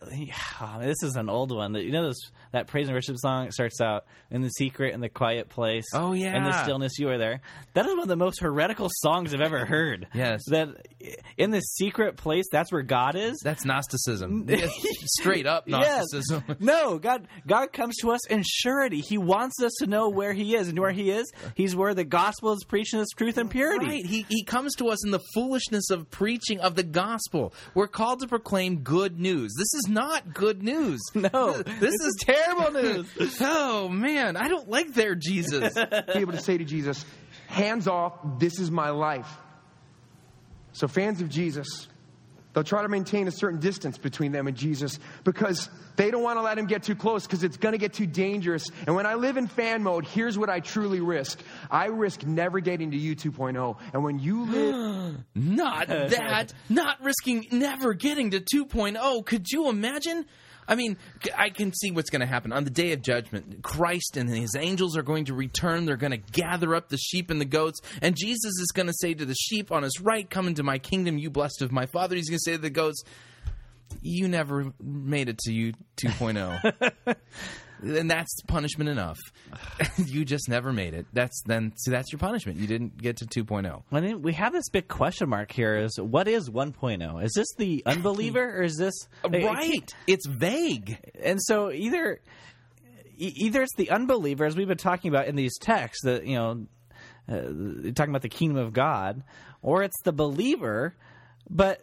Here he's telling believers that at 1.0, believer 1.0, right? He's going to stand before God, and it's not going to be good enough. Is a non-Christian 0? The beta version. The beta version, and then when you make a decision, you're 1.0, and then from there you progress to 2.0, and God will meet you in the gap between devotion and whatever. Very vague. Yeah, this is not actual biblical exegesis at all. This is kind of, let's make up your own theology, cobble it together in your basement, and then preach it the next day. In fan mode, you risk never becoming you 2.0. That's what we're risking. No, how about the fires of hell? Yeah. I mean, I'm sorry, risking not getting to 2.0. Have you ever heard of hell? Yeah.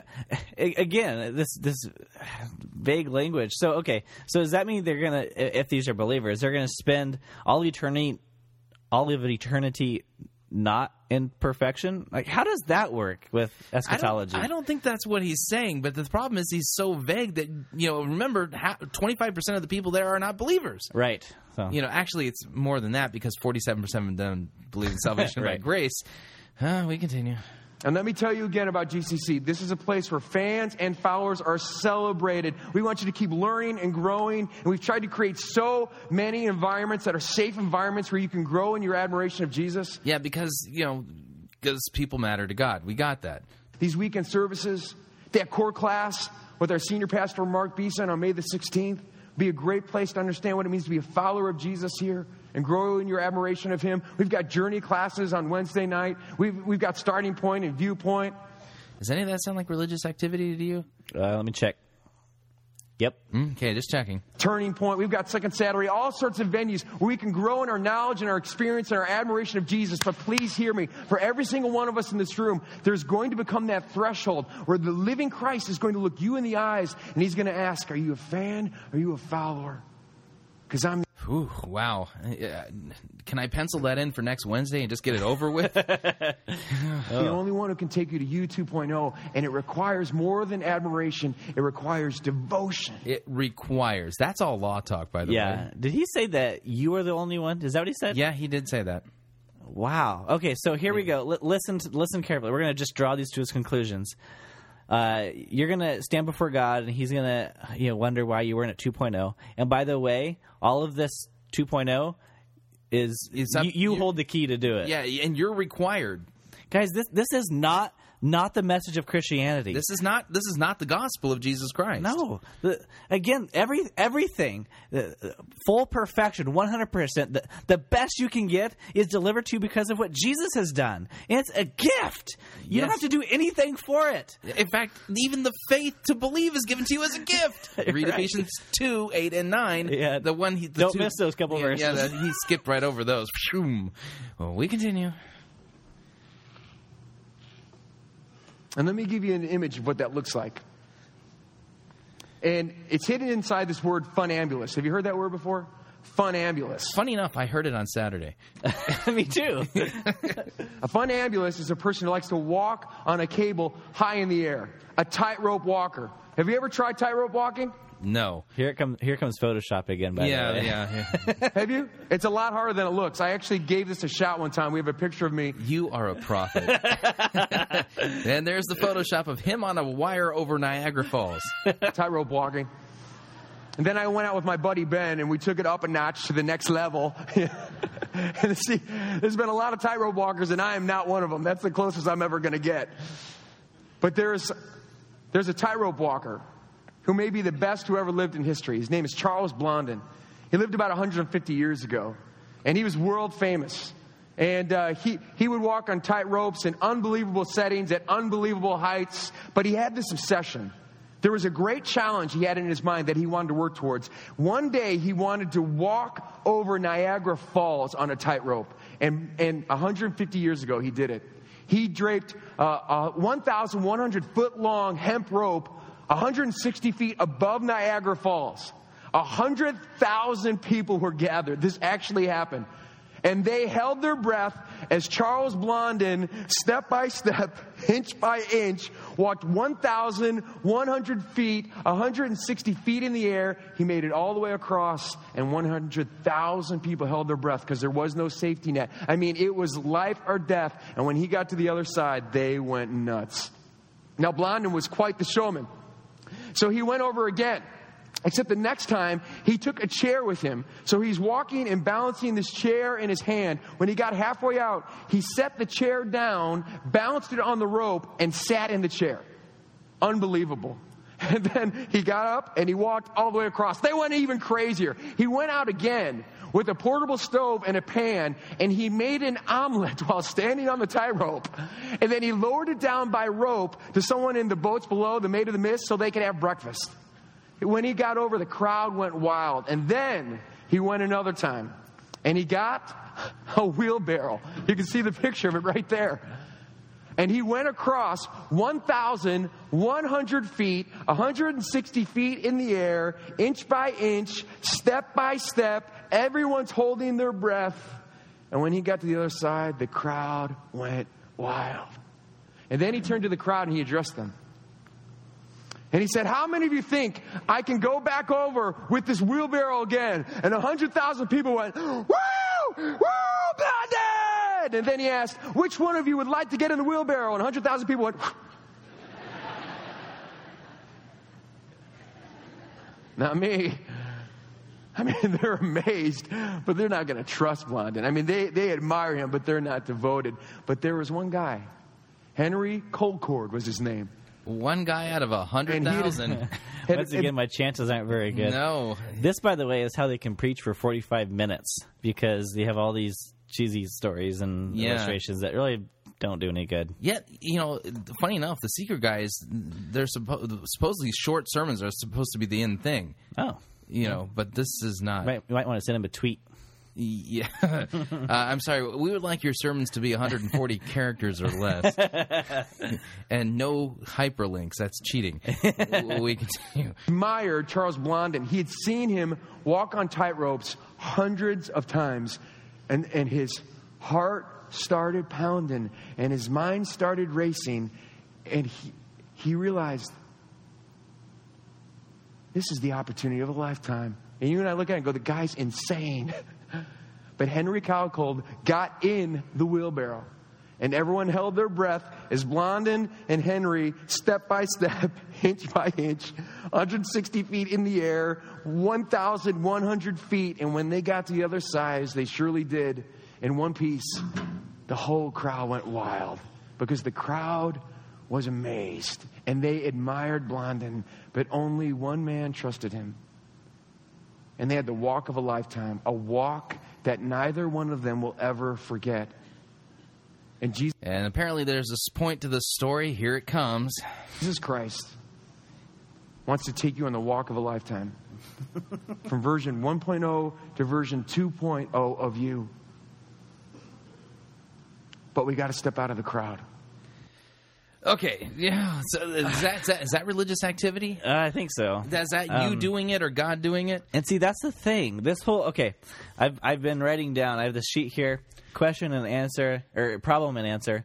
There's no meaning in life, no purpose. What's more? No satisfaction. So in order to get satisfaction out of life, you step out of the crowd. Yeah. What? That's the solution. So everything that he's talking about. To a follower. Yeah, and by the way, he's hinged all this on the satisfaction of the Father, if you remember. Right. Okay, so all of this, everything from 1.0 to 2.0, fan to follower, all of this is hinging upon one thing. You. Yeah, exactly. If you can just do it. Right. Now, this is not salvation by faith alone, but by grace alone. Right. This is not Christianity. Now, let me tweak his story a little bit. There's a way to do the gospel with it, and here's how you would do it. Okay, this guy who is a tightrope walker.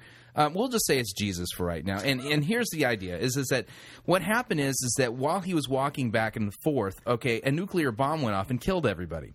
Okay, and so when he wanted volunteers as to who would like to go from 1.0 to 2.0, nobody could raise their hand because they were all dead.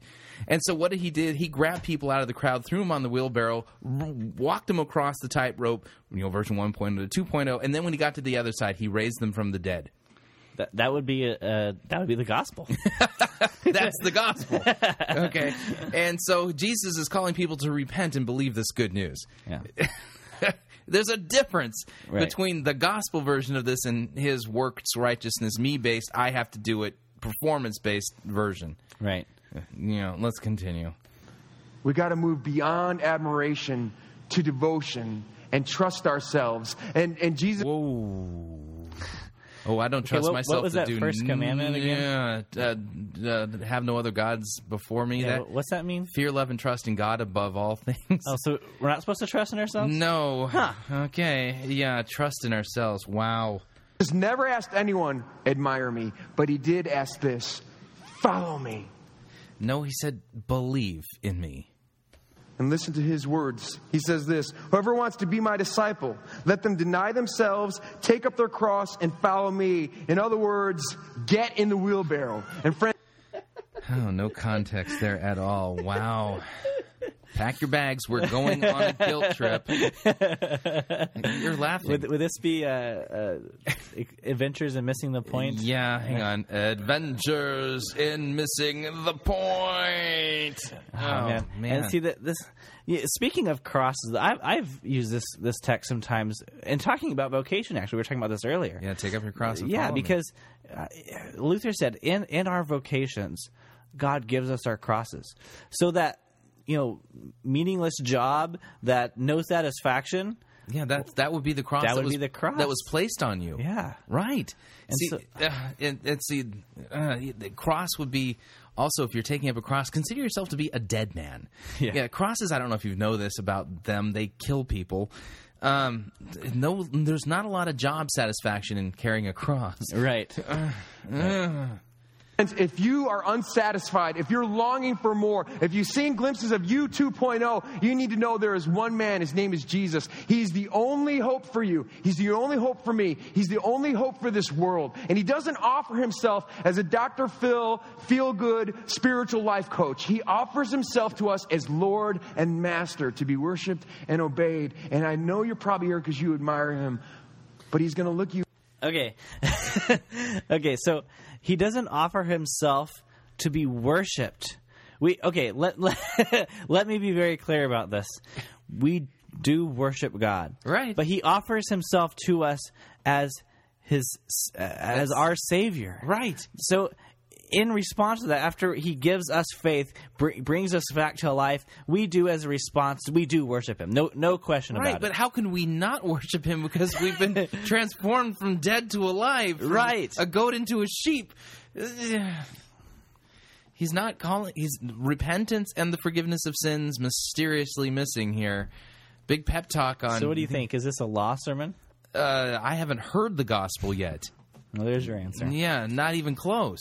In the eyes and ask you to move from fan to follower. And what that means is this. Get in the wheelbarrow.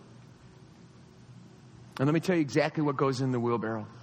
All your errors, all your flaws, all your mistakes. And they're called sins. There's grace and there's forgiveness and freedom from guilt and shame. Oh, wait, this is the gospel. Did you say forgiveness? Yeah, he did. This is the gospel nugget. Every seeker-driven sermon has a gospel nugget. Okay, I liken it to this. They actually have Jesus duct taped in the back room. Okay, they've got him gagged and bound. Hands bound, arms bound, feet bound, and mouth with duct tape over him. And they pull him out every now and then and say, "See, we got Jesus." And then they get back in there. And then before people notice he has the duct tape on his mouth, they throw him back in the back room. This is the guy called it the gospel nugget, and I can actually, based upon how many seconds the guy talks gospel-ish, I can tell you how fast it flew in and flew out. Oh, okay. Okay, this one, just from what I'm seeing, I'm calculating this at about Mach 10. Okay, we continue. All goes in here, but it's more than that. It's your past, your present, and your future. It's all your dreams. It's all your relationships. It's all your money. It's all your life. It's all your hopes. It's all your affections and all your allegiance. Yeah, see, actually, I miscalculated. That is definitely a Mach 15. We're bordering on potentially going into warp drive at this point. Wow.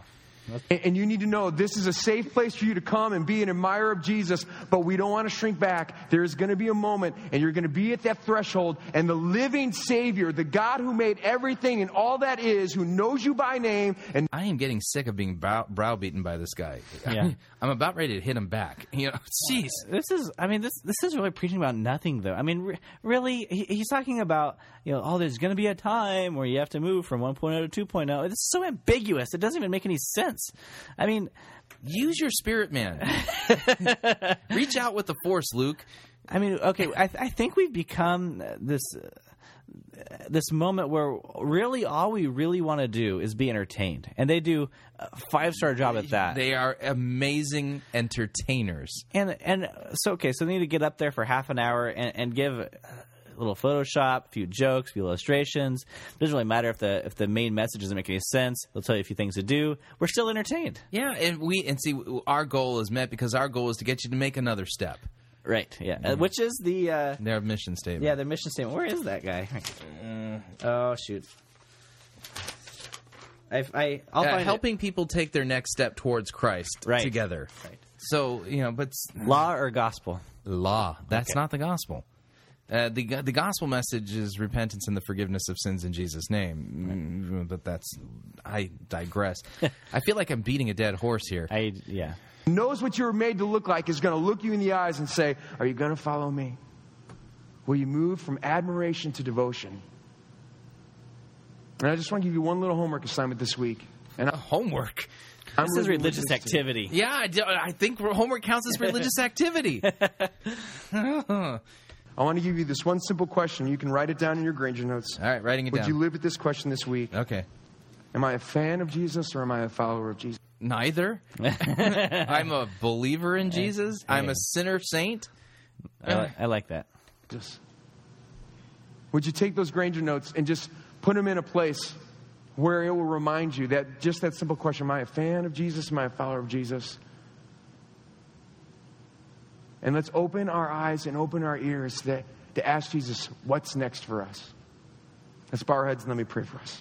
All right, so there you have it. If you're gonna put a reminder around your house to remind you during the week, would you rather that reminder be law or gospel? I definitely need the gospel. I mean, I guess both. I mean, as long as the law is followed with repentance and followed by the gospel, I guess. But I guess I would rather see a note that says, well, I mean, that's what we do with crucifixes. I mean, the old historic tradition, you put a crucifix by the door as you walk out, and you're reminded that you are baptized into His name. Right. That's a good reminder. Well, it's a visual reminder of what Christ paid for my sins. Right. But are you a fan or a follower? Yeah, I mean, that'd be like putting a sign up somewhere that says, by the way... Are you an animal, vegetable, or mineral? Well, I was going to say, you screwed up in God's eyes today. Well, that's true, but that's not the kind of reminder you want around your house? Exactly. You're a big screw-up. Every single day I'm going to go home and go, man... I don't know. I guess I'm still a follower. I'm still a fan, and I haven't hit the threshold to go to follower status. Right. So that's the despair version. The Pharisee version of this message reminder would be, you're not as bad as the next guy. Yeah. Well, if I compare myself to you, Evan, then maybe I am a follower. Oh man. Okay. So that is our review of our experience and the teaching that we heard at Granger. You heard it. We heard our analysis. Did you hear the biblical gospel of Jesus Christ crucified for the forgiveness of your sins? Did you hear the call of the gospel to repent and believe this good news that all of your sins are forgiven in Jesus Christ? Did you even hear about sins for real? Or were you basically just browbeaten and prodded into somehow, asking yourself whether or not you're a fan or a follower or whatever on earth that's supposed to mean? Is this clearly a Christian message that you heard, or was this something different? Our critique here, I don't think it's too much to ask for people to preach the gospel, that salvation and the forgiveness of sins is won through Jesus Christ. To call people to repent and to believe in the gospel, is that a lot to ask? Apparently. I mean, it's not user-friendly. This isn't a hard critique. It's not like we're, discerning their use of the Greek or their, Latin terms. We're just asking them to preach the gospel. Can you at least do that? Right. We're not talking about transubstantiation. We're not talking about simul justus. Well, we did talk about simul justus. But we're not asking them to talk about that in their sermon. We just want them to preach the gospel. Right. If there's people listening in Granger, I would ask them to next sermon or whenever they can, preach the gospel. Right. And then we'll review that. Every single Sunday. Because I don't know if this was sanctification or justification, but it doesn't matter. I need to hear what Christ did for me. And believe me, when I hear about what Christ did for me on the cross, it is through that gospel message that the scriptures say that people are quickened and given faith. And as a result of it, they go from being dead to alive, from being a goat into a sheep, from being somebody who is not sure about Jesus to somebody who is certain of what it is that he's done for them. And it's through that transformation wrought by the Holy Spirit, through the preaching of the word, the gospel of Jesus Christ, that people's lives are transformed. And the Holy Spirit is given to them as an inheritance, guaranteeing their salvation.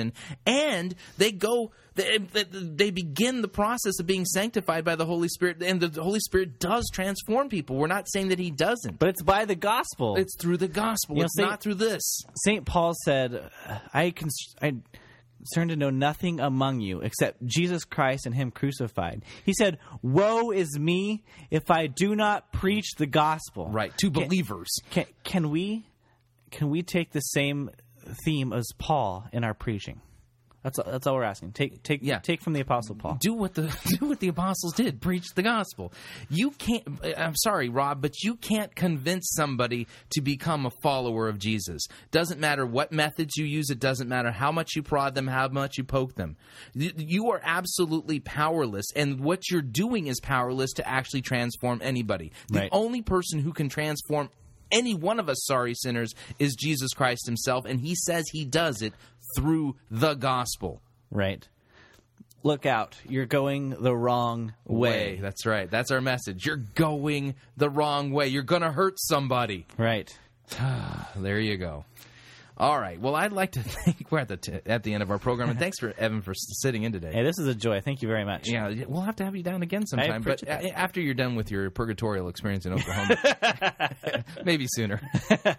But I want to remind you, Fighting for the Faith is listener-supported radio, and in order for us to continue bringing you this broadcast and doing the work that we're doing, we need you to partner with us financially and help us to continue to bring this message out. You can do so by going to fightingforthefaith.com and clicking on one of our donate buttons, or if you'd like to do it the traditional way, you can make your gift payable to Fighting for the Faith and send it to Post Office Box 508, Fishers, Indiana, and the zip code is 46038. Well, if you want to email me, you can, and I would love to hear from you. Talkback at fightingforthefaith.com, talkback at fightingforthefaith.com, or you can ask to be my fan on Facebook. Or a follower. Yeah. Or you can follow me on Twitter. For those of you who want to be a follower of Chris, you can do that on Twitter. 2.0. Yeah. Until next time, God bless you.